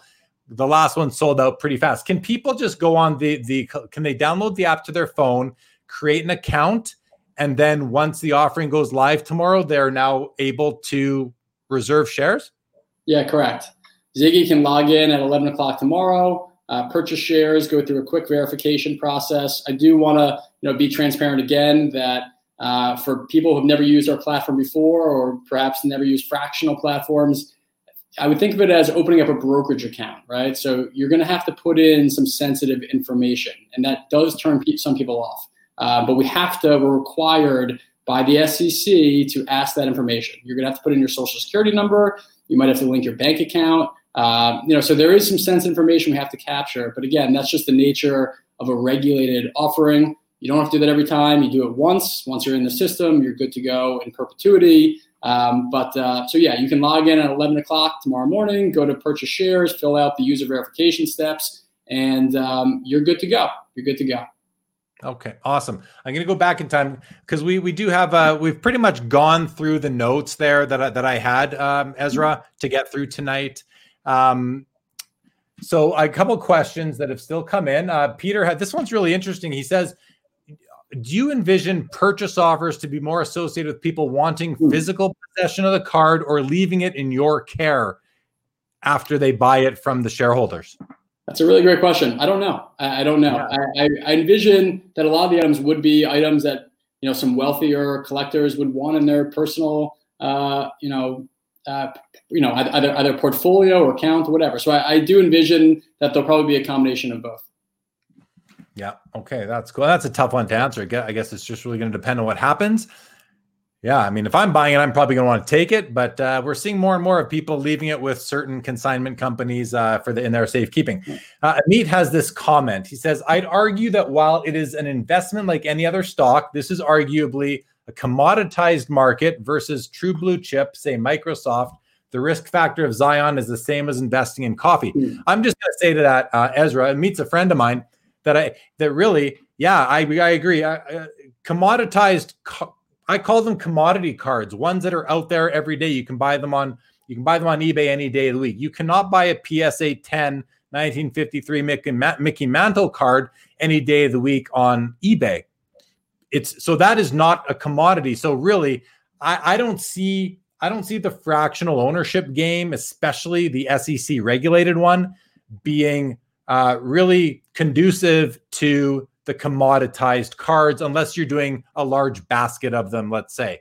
I see it more being for the rare, high grade, either vintage or super rare, like a logo man type of thing from a modern day card.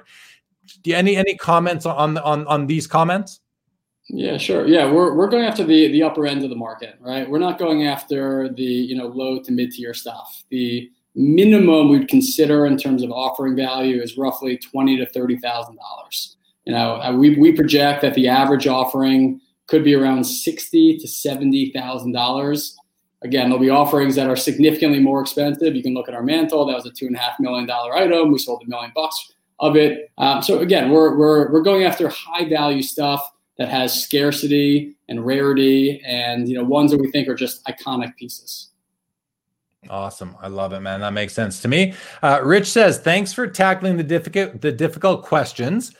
This is about a decreasing value card. He says, if the card value comes down, will the advisory committee be trying to make projections to prevent significant losses, i.e. sell now versus wait and see? By project, I don't know if the word projections doesn't make sense to me there. Maybe suggestions, like will you ever go to the shareholders and say, hey guys, we think this card is going to, it's this value. We think it's going to continue to go down. We are going, But then again, you need an offer. You need an offer at any time, right? So I'm not sure what to make of this one, actually, now that I've thought about it for another few seconds. Yeah, on this front, I think we might be underappreciating the value of a secondary market here, right? I think so. I think that the beauty of it is that these things will trade like stocks, and there doesn't have to be widespread panic when stuff goes down. That's any other marketplace, right? The beauty of sometimes when markets go down, that's incredibly advantageous for long-term shareholders in a lot of ways. Maybe this is the first time that they can buy into this offer. Maybe this is the first time they can buy shares in it, and they stand to benefit from the decreased price long-term, right? Lower prices if it's a quality thing and there's no going concerns or there's no real issue. It's just a downturn in the market. If you're buying something quality, hopefully over time that turns out to be a good buying opportunity. So again, I think the secondary market probably will have to be something that people need to experience and see how it works. But yeah, we don't have to sell anything. We don't have to panic sell anything. We can let market forces do their thing. And, if a modern player does go down for a short term, maybe an injury or, they're not playing particularly well or what have you, I think that there could be opportunities for longer term investors to come in and purchase shares at more advantageous prices. Yeah, there's two different things going on here. Number one, there's the asset itself, and somebody coming out of the woodwork and saying, "I want to buy this card in its entirety from Collectable shareholders." That's one thing that can happen. The other situation that can and will happen is you have a secondary market exchange for the shares that have already that are out there that IPO'd. And now I, as the shareholder, I bought in for $10, but that card is now worth 50% of what it was when I bought it back in time. That share is now worth $5. I can sell it and take a $5 loss, or I can wait it out, be more of a long-term investor. So I think somewhat, at least maybe I'm the only one here, but maybe kind of commingling or confusing these two events together. So let's keep on moving along, though. Sean says, if you keep assets in the corporation's possession, will there be insurance costs that need to be passed along? I mean, that doesn't really apply. That question doesn't really make sense in the situation, does it? Because you have the cards, you guys protect them. It's with you. If I then buy that card from all the shareholders and I take delivery of it, it's the deal's done. It's over. So there's now you just worry about your own insurance on your own assets that you have in your under your control. Yeah, I think we can. For to Sean's question, we do insure these items, and of course, when you insure something, there are costs to insure the item. The insurance costs are passed along in the IPO price that you see.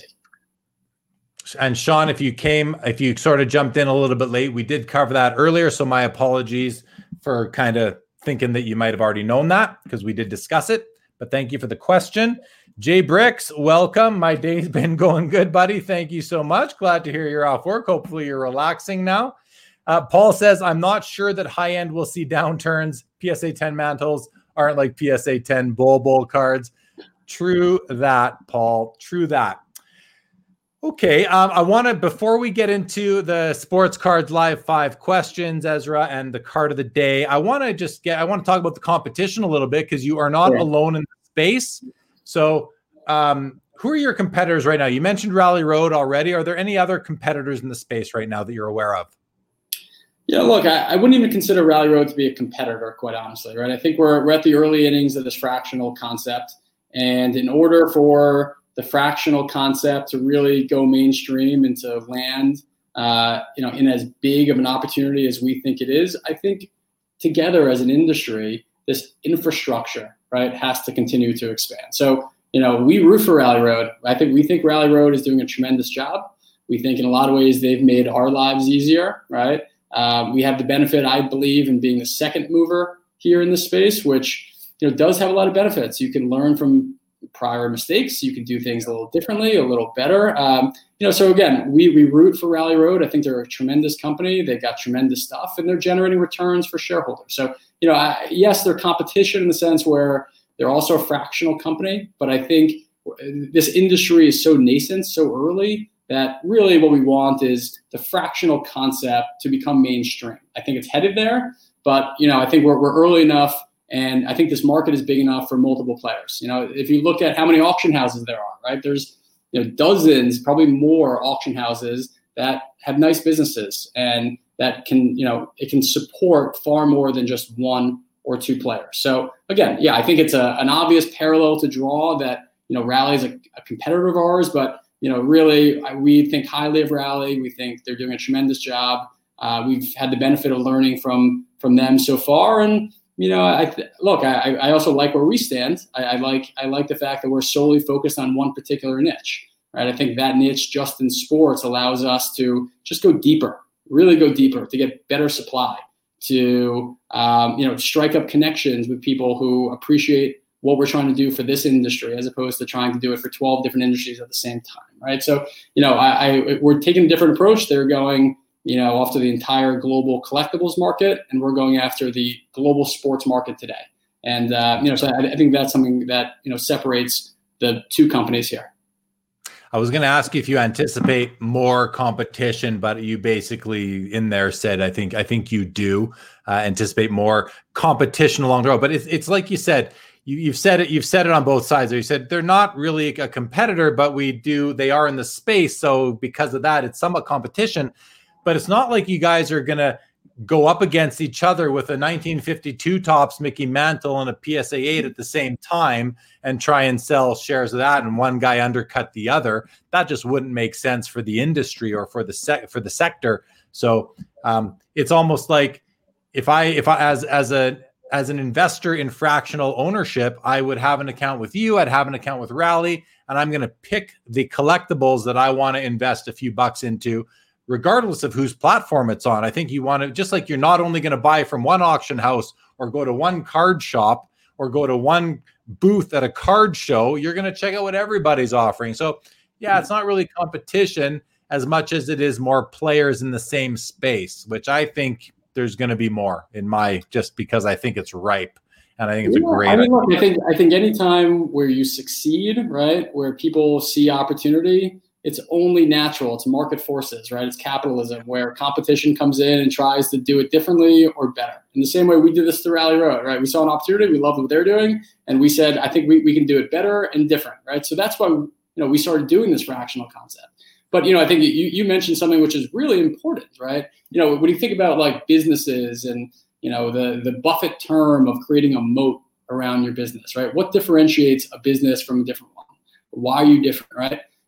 I think the obvious moat in this space is your assets, your supply, right?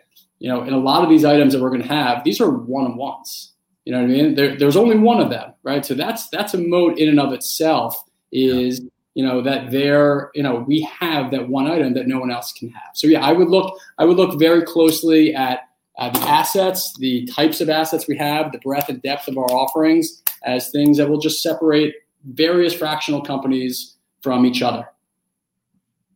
Yeah, I think you're right, man. I like the way you put it, and especially the Warren Buffett reference, which I'm a big fan of his. So I read his shareholders report every year. At least I don't get into the details of the financials and the notes too much because that company is very complex. But I do like his report to shareholders every year. I bought a B share many years ago, just to pay for the subscription to his shareholder report every year. Okay, Bobby Burrell, welcome to the show. Says possession was always considered 9/10 of the hobby for decades. Seems like you have an interesting concept here. And that it's a good comment because when you say for decades, the hobby has evolved, the world has evolved, the economy has evolved, the way we transact has evolved, money has evolved, money itself has evolved. Money is now a number on a screen versus actual physical currency in your pocket. I mean, you can still get that, but it's just not like that anymore, really. So very, very interesting. Dave Kaplan, welcome. I don't know what a mythic market is. Maybe you do, Ezra. He says, what about mythic markets? Did anyone mention them as a competitor? What is he? I don't know what he's getting at. Do you?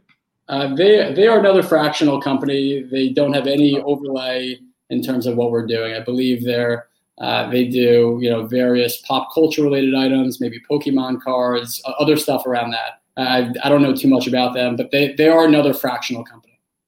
Got it. Okay. Sorry. And Dave, I apologize. If you would have capitalized Mythic in markets, I might have known that you were referring to an entity of some sort. I thought you meant actually like a mythical market of some sort is what I thought you were getting at. So, okay. I'm glad you were aware of that, Ezra. Okay. Well, listen, I think we've got through all the questions. We've got through all of the notes, everything I wanted to talk about. So I think it's probably time to get into the PC card of the day. Don't mind the banner on top of our heads, Ezra, but I take this opportunity to show off a card from my personal collection, and I like it to somewhat relate to the guest of the night. So it's interesting. This card does relate, a couple of reasons. This card is of a New York Yankee, and Ezra is a fan of the New York Yankees. It's also a Mickey Mantle card, and Collectable's first IPO was a Mickey Mantle card, a 1953 Topps and a PSA 10. My Mickey Mantle card is actually older than the 53 Topps that you guys did in your IPO. So I'm gonna share. I'm gonna show it to you guys here. This is my my PSA 6 1951 Mickey Mantle true rookie card. This isn't the 52 Topps. A lot of people referred to as the rookie card, but technically it isn't. It's a first Topps card. This is technically Mickey Mantle's rookie card in a PSA 6, so that is excellent to mint. And I bought this card in September of 2007. So I've had it for just over 13 years already. And I did do this. I'm just going to, just to show you guys another look at it. There you go. You can see it right there. Nice up. I got a request. Someone said, if you could put it on the screen and make it better, easier to see, that would be nice for us. So there you go. I get to show off my Mantle rookie. I'm very proud of it. And again, I've had it for 13 years. So the investment has been a great one for me. Not that I've realized anything from that investment. I haven't. I probably never will, as I don't ever really plan to sell it. But there it is. That is the PC card of the day for episode number 52. And with that, Ezra, we're going to move into the Sports Cards Live 5 questions, which I'm going to hit you with starting right now. So, and I did prepare you for these because, I wanted to give you a chance to figure out how you were going to handle it.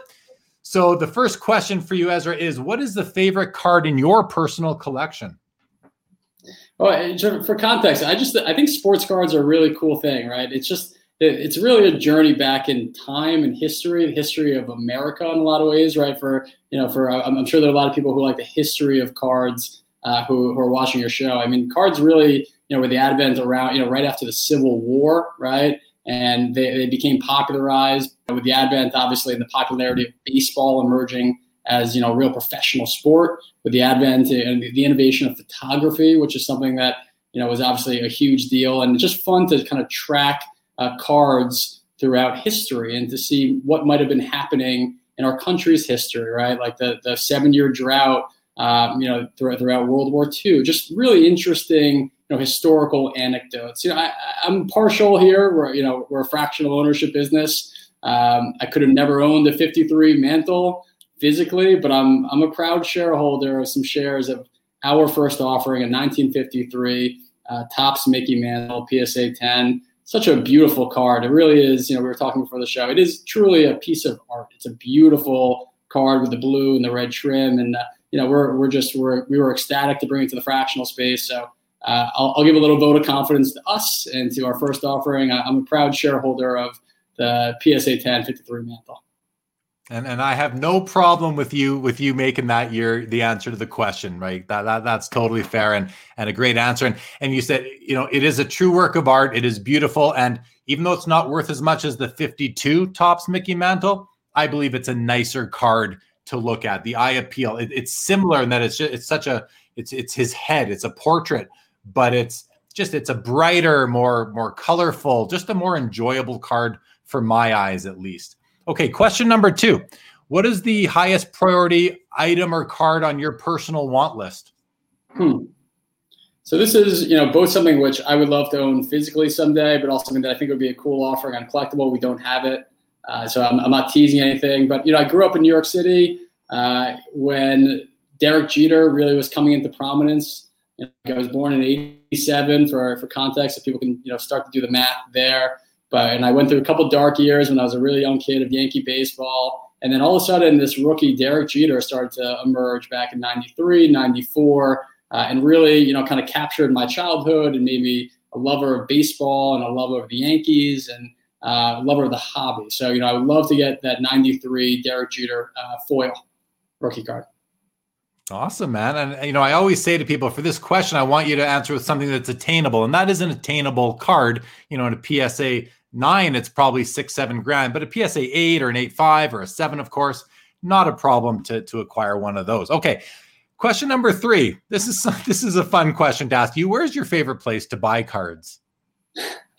Yeah, I mean, well, of course, but so I'll not be so biased here with my answers. I'll go back to a place where I bought cards as a kid. I'll give a hat tip to a card shop on the Upper East Side of Manhattan called Alex's MVP. It's still around.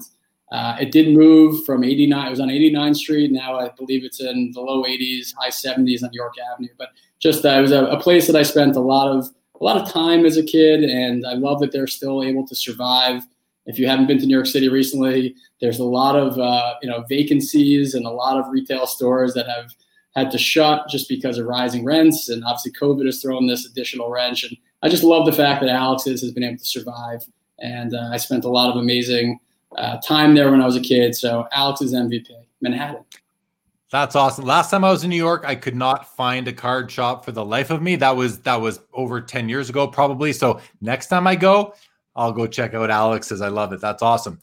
Question 4 is, if you could change one thing about the hobby, what would it be? Yeah, I think Collectable is starting to change the things that we personally didn't like about the hobby. And I think the main, two really were access, right? We just it didn't seem right to us that the best opportunities in cards were only available to the wealthy, right? Sports is a populist thing. Everyone loves sports. Everyone has these amazing associations with sports, right? So, I think the previous way of doing it where, the upper end, it was the wealthy transacting with the wealthy on platforms that were, unaccessible or unaffordable to the average sports fan. That's something which I think needed to be changed. And I'm ecstatic that Collectable is able to at least advance the ball forward when it comes to access. The other is just, consumer confidence and investor confidence, right? I think people have been around this industry know that there's been a lot of foul play, that there's been a lot of bad actors, that there's been a lot of things that we need to clean up as an industry in order for this industry to take the next leg forward and to continue to grow into, I think, what all of us, think is possible for this industry. So it would be access, and it would be just, providing different ways to increase investor confidence, consumer confidence. And again, I think just the virtue of the fact that Collectable is SEC qualified, again, is just a step in the right direction. Yeah, man. I just want to say, I'm thinking about it as you're speaking, and I'm thinking to myself, the fact that company, Collectable, Rally, that you guys are taking these cards and, again, providing the access, what you're really doing is you're actually providing liquidity and you're providing transactions. So there's going to be, and you're providing demand in a way, right? You're actually allowing for more demand. Like you said, they were only available to the wealthy. Now anyone can get in for under $100. You can become a part of this. And that's going to create more transactions, more demand on these items, and more demand means higher prices. And even people who collect at the lower levels, and by lower levels, I mean cards in the hundreds or $1,000 range of values, as those higher value cards get up higher in value, it's going to raise everything along with it down below. So I think it's actually, it's pretty important that this is happening now and will continue, that the sector in the hobby will grow and your business will continue to, I was going to ask you earlier, what are your plans to scale? It's really just put out more IPOs. I got to think that's a big part of it. I don't want to sidetrack us from the last question, but maybe I will briefly. Is that the scale plan, is just, continually attract high quality assets and offer as many IPOs as you can, as you have the capacity for? Yeah, I'll say this: getting our hands on quality items has been the least of our concerns, right? I think if people have read the press about us, we have $30 million of items under consignment, and we're getting stuff by the day. We really are, just by virtue of the propositions we can offer, our brand getting out there, and for sellers realizing that this is an option to them, right? So supply is not the issue. The issue really is that we're a brand new platform, right? And just like anything that's brand new to anything, we need to garner people's confidence. We need to, convince people that this is something that they should participate in and earn people's trust, right? So I think that's far more crucial to us as a business, is being transparent, is being honest, is doing as many of these shows as we can to get our name out there. And, ultimately we're confident that the items that we're going to have are going to receive a lot of attention. They're awesome items. But again, I think, our first priority is just telling our story, being transparent, and trying to, again, advance the ball forward in a lot of different ways. And I think if we can do that, it'll be a really interesting partnership between Collectable and this industry for hopefully decades to come. Well, I want to encourage you guys to I like hearing that you'll be at the National next year if it happens in next August. But, I mentioned this virtual expo that's taking place in November, and this thing's going to be a big deal. They had over 5,000 attendees at the show in June, which was the first one. There were a few ripples throughout. It's going to be much improved this time and a lot bigger, because now the Toronto guy is partnered with the Chicago guy, who the Toronto, Steve Menzie was in here earlier. He's partnered with, I think it's Mitch Adelstein out of Chicago for the Chicago Spectacular. I'd encourage you to take a booth or something at this virtual show at the third week of November, just to, again, get the brand out there and maybe sign up some more users to the platform. So it might be a great idea if you're not already looking at that. The last question is, what is your biggest hobby purchase or sale regret, if you have one? I remember when I went to the Nationals for the first time, and I remember I was with my dad, and we were looking at some of these Jordan PSA 1086 Fleers, and they really weren't that valuable at that time. And we passed on them, obviously, only to see this explosion over the past year, right? And obviously we had an IPO the other day where we sold a PSA 10 for $100,000. There have been other sales, 115, 122, I believe. There was an SGC which sold for 400 plus, I believe. So, I think that would be a regret. But, what I love about this is just, again, it's just like any other market. Like how many times can you say that I should have bought XYZ stock at a certain price and you don't, right? But the beauty of a market is that opportunities always present themselves. They may not be the exact same opportunity, but there are always opportunities out there. And, I'm sure that your audience is a very sophisticated audience. And, it just, again, I think this is a really fun industry, a really interesting hobby. And we're just pumped that Collectable is a part of it, and really a part of a pretty exciting chapter for this industry. Well, man, you're right. I mean, everybody watching, everybody in this hobby, in the sports card memorabilia hobby, we all would love to go back in time. Never mind going back in time 5 years or even 5 months. Go back in time 5 weeks, and you can make some serious profits. That's for sure. So, I haven't ever mentioned it before, but because you mentioned the National and the Jordan card, I remember I bought my Michael Jordan in a PSA 9 at the Chicago National in 2008 for like $1,000, $900, I think it was. Right. I could have bought a PSA 9 Derek Jeter SP foil at that same show for like $1,000 that day. And I looked at it. I thought I just bought the Jordan. I'm not going to buy the Jeter too. I already spent $1,000.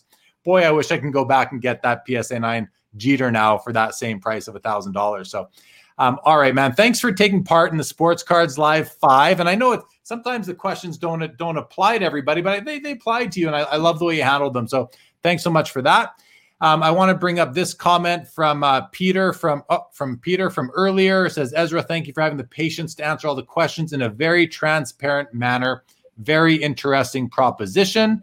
So thank you, Peter, for the nice comment. Bobby says, awesome card to my mantle. Thank you very much, Bobby. And then Mike says, sophisticated since last Saturday. We were sipping fine red and talking sports cards. That is true. That's what happened last Saturday. I'm going to put the overtime banner in there since we're over the 2-hour mark now. But that's it, man. I think we can wind up here. We've got through everybody's comments and questions. We got through the notes. We got through Sports Cards Live 5, card of the day. Man, Ezra, I want to say thank you so much again, and reiterating what some of the viewers have said. Thank you for taking the challenging type questions. Thank you for your transparency, your willingness to speak to all this stuff. It's awesome. It's a hot topic right now. People want to know what's going on. I think it's number one, very important, but also I think that this concept of fractional ownership is, like you said, it's early, and I think it's going to blow up. I genuinely feel it's going to blow up. I think time is ripe for the picking, and sports cards and memorabilia are probably the last asset to be fractionalized, not far from the first. You've seen it in stock, in the shares of corporate America, corporations all over the world. You've seen it in real estate. You've seen it in precious metals when they go through the process of being, held within a public entity, within a corporation that's sold, that sort of thing. And now we're seeing it with sports cards and memorabilia. It was only a matter of time, in my opinion. And so I like to see you guys doing it, and I want to see it being done right and regulated, and everyone's protected and safe. So kudos for you for jumping through the hoops, investing up front what you had to make this thing legitimate, and for somewhat leading the way and pioneering it out there for the hobby. So I wish you all the best. Again, want to thank you for joining me tonight. Thank you on behalf of the viewers. We do have some thank yous rolling in. Terry wants to say thank you guys. Very intriguing. Paul, good show. Thank you, gentlemen. I'll leave the last word to you, Ezra, and then we will end this broadcast and see everybody else on Saturday with Drew Herndon. Will be my guest from Let Me Get That Potograph and Hobby Hotline. Ezra, thanks again, man. Thank you very much. No, it's been great. It's important for us to continue to be transparent and to get our story out there. Again, just an exciting time to be part of this industry. I've been in it for 30 years, and I just think that this is, really the beginning of something that could become a pretty mainstream way that people transact at the upper end of the band. So, Jeremy, I appreciate you having me on to give me this platform, and I appreciate all of your viewers for the difficult questions and for the great questions. It's my job to sit here and try to answer as best as I possibly can. We're obviously a new platform. Things are always, fluid. We're growing the business. We're growing our assets. We're growing our user base. And I'd love to come on over the course of time and give some updates and hopefully share some exciting developments in the future. Let's do it, man. Let's do it. Everybody, if you want to follow Ezra on Twitter and download their app, you can do that on the YouTube. Sorry, you can download the app at the Apple App Store, Google Play, I believe. You can follow them on Twitter at Collectable App. Follow Ezra at Ezra Levine or Ezra S. Levine, and of course visit their website at collectable.com. All right, everybody. Good night, Ezra. Wait right there for 1 second. Good night. We will see you all on Wednesday. Seeking the truth never gets old. Introducing June's Journey, the free-to-play mobile game that will immerse you in a thrilling murder mystery. Join June Parker as she uncovers hidden objects and clues to solve her sister's death in a beautifully illustrated world set in the Roaring 20s. With new chapters added every week, the excitement never ends. Download June's Journey now on your Android or iOS device, or play on PC through Facebook Games.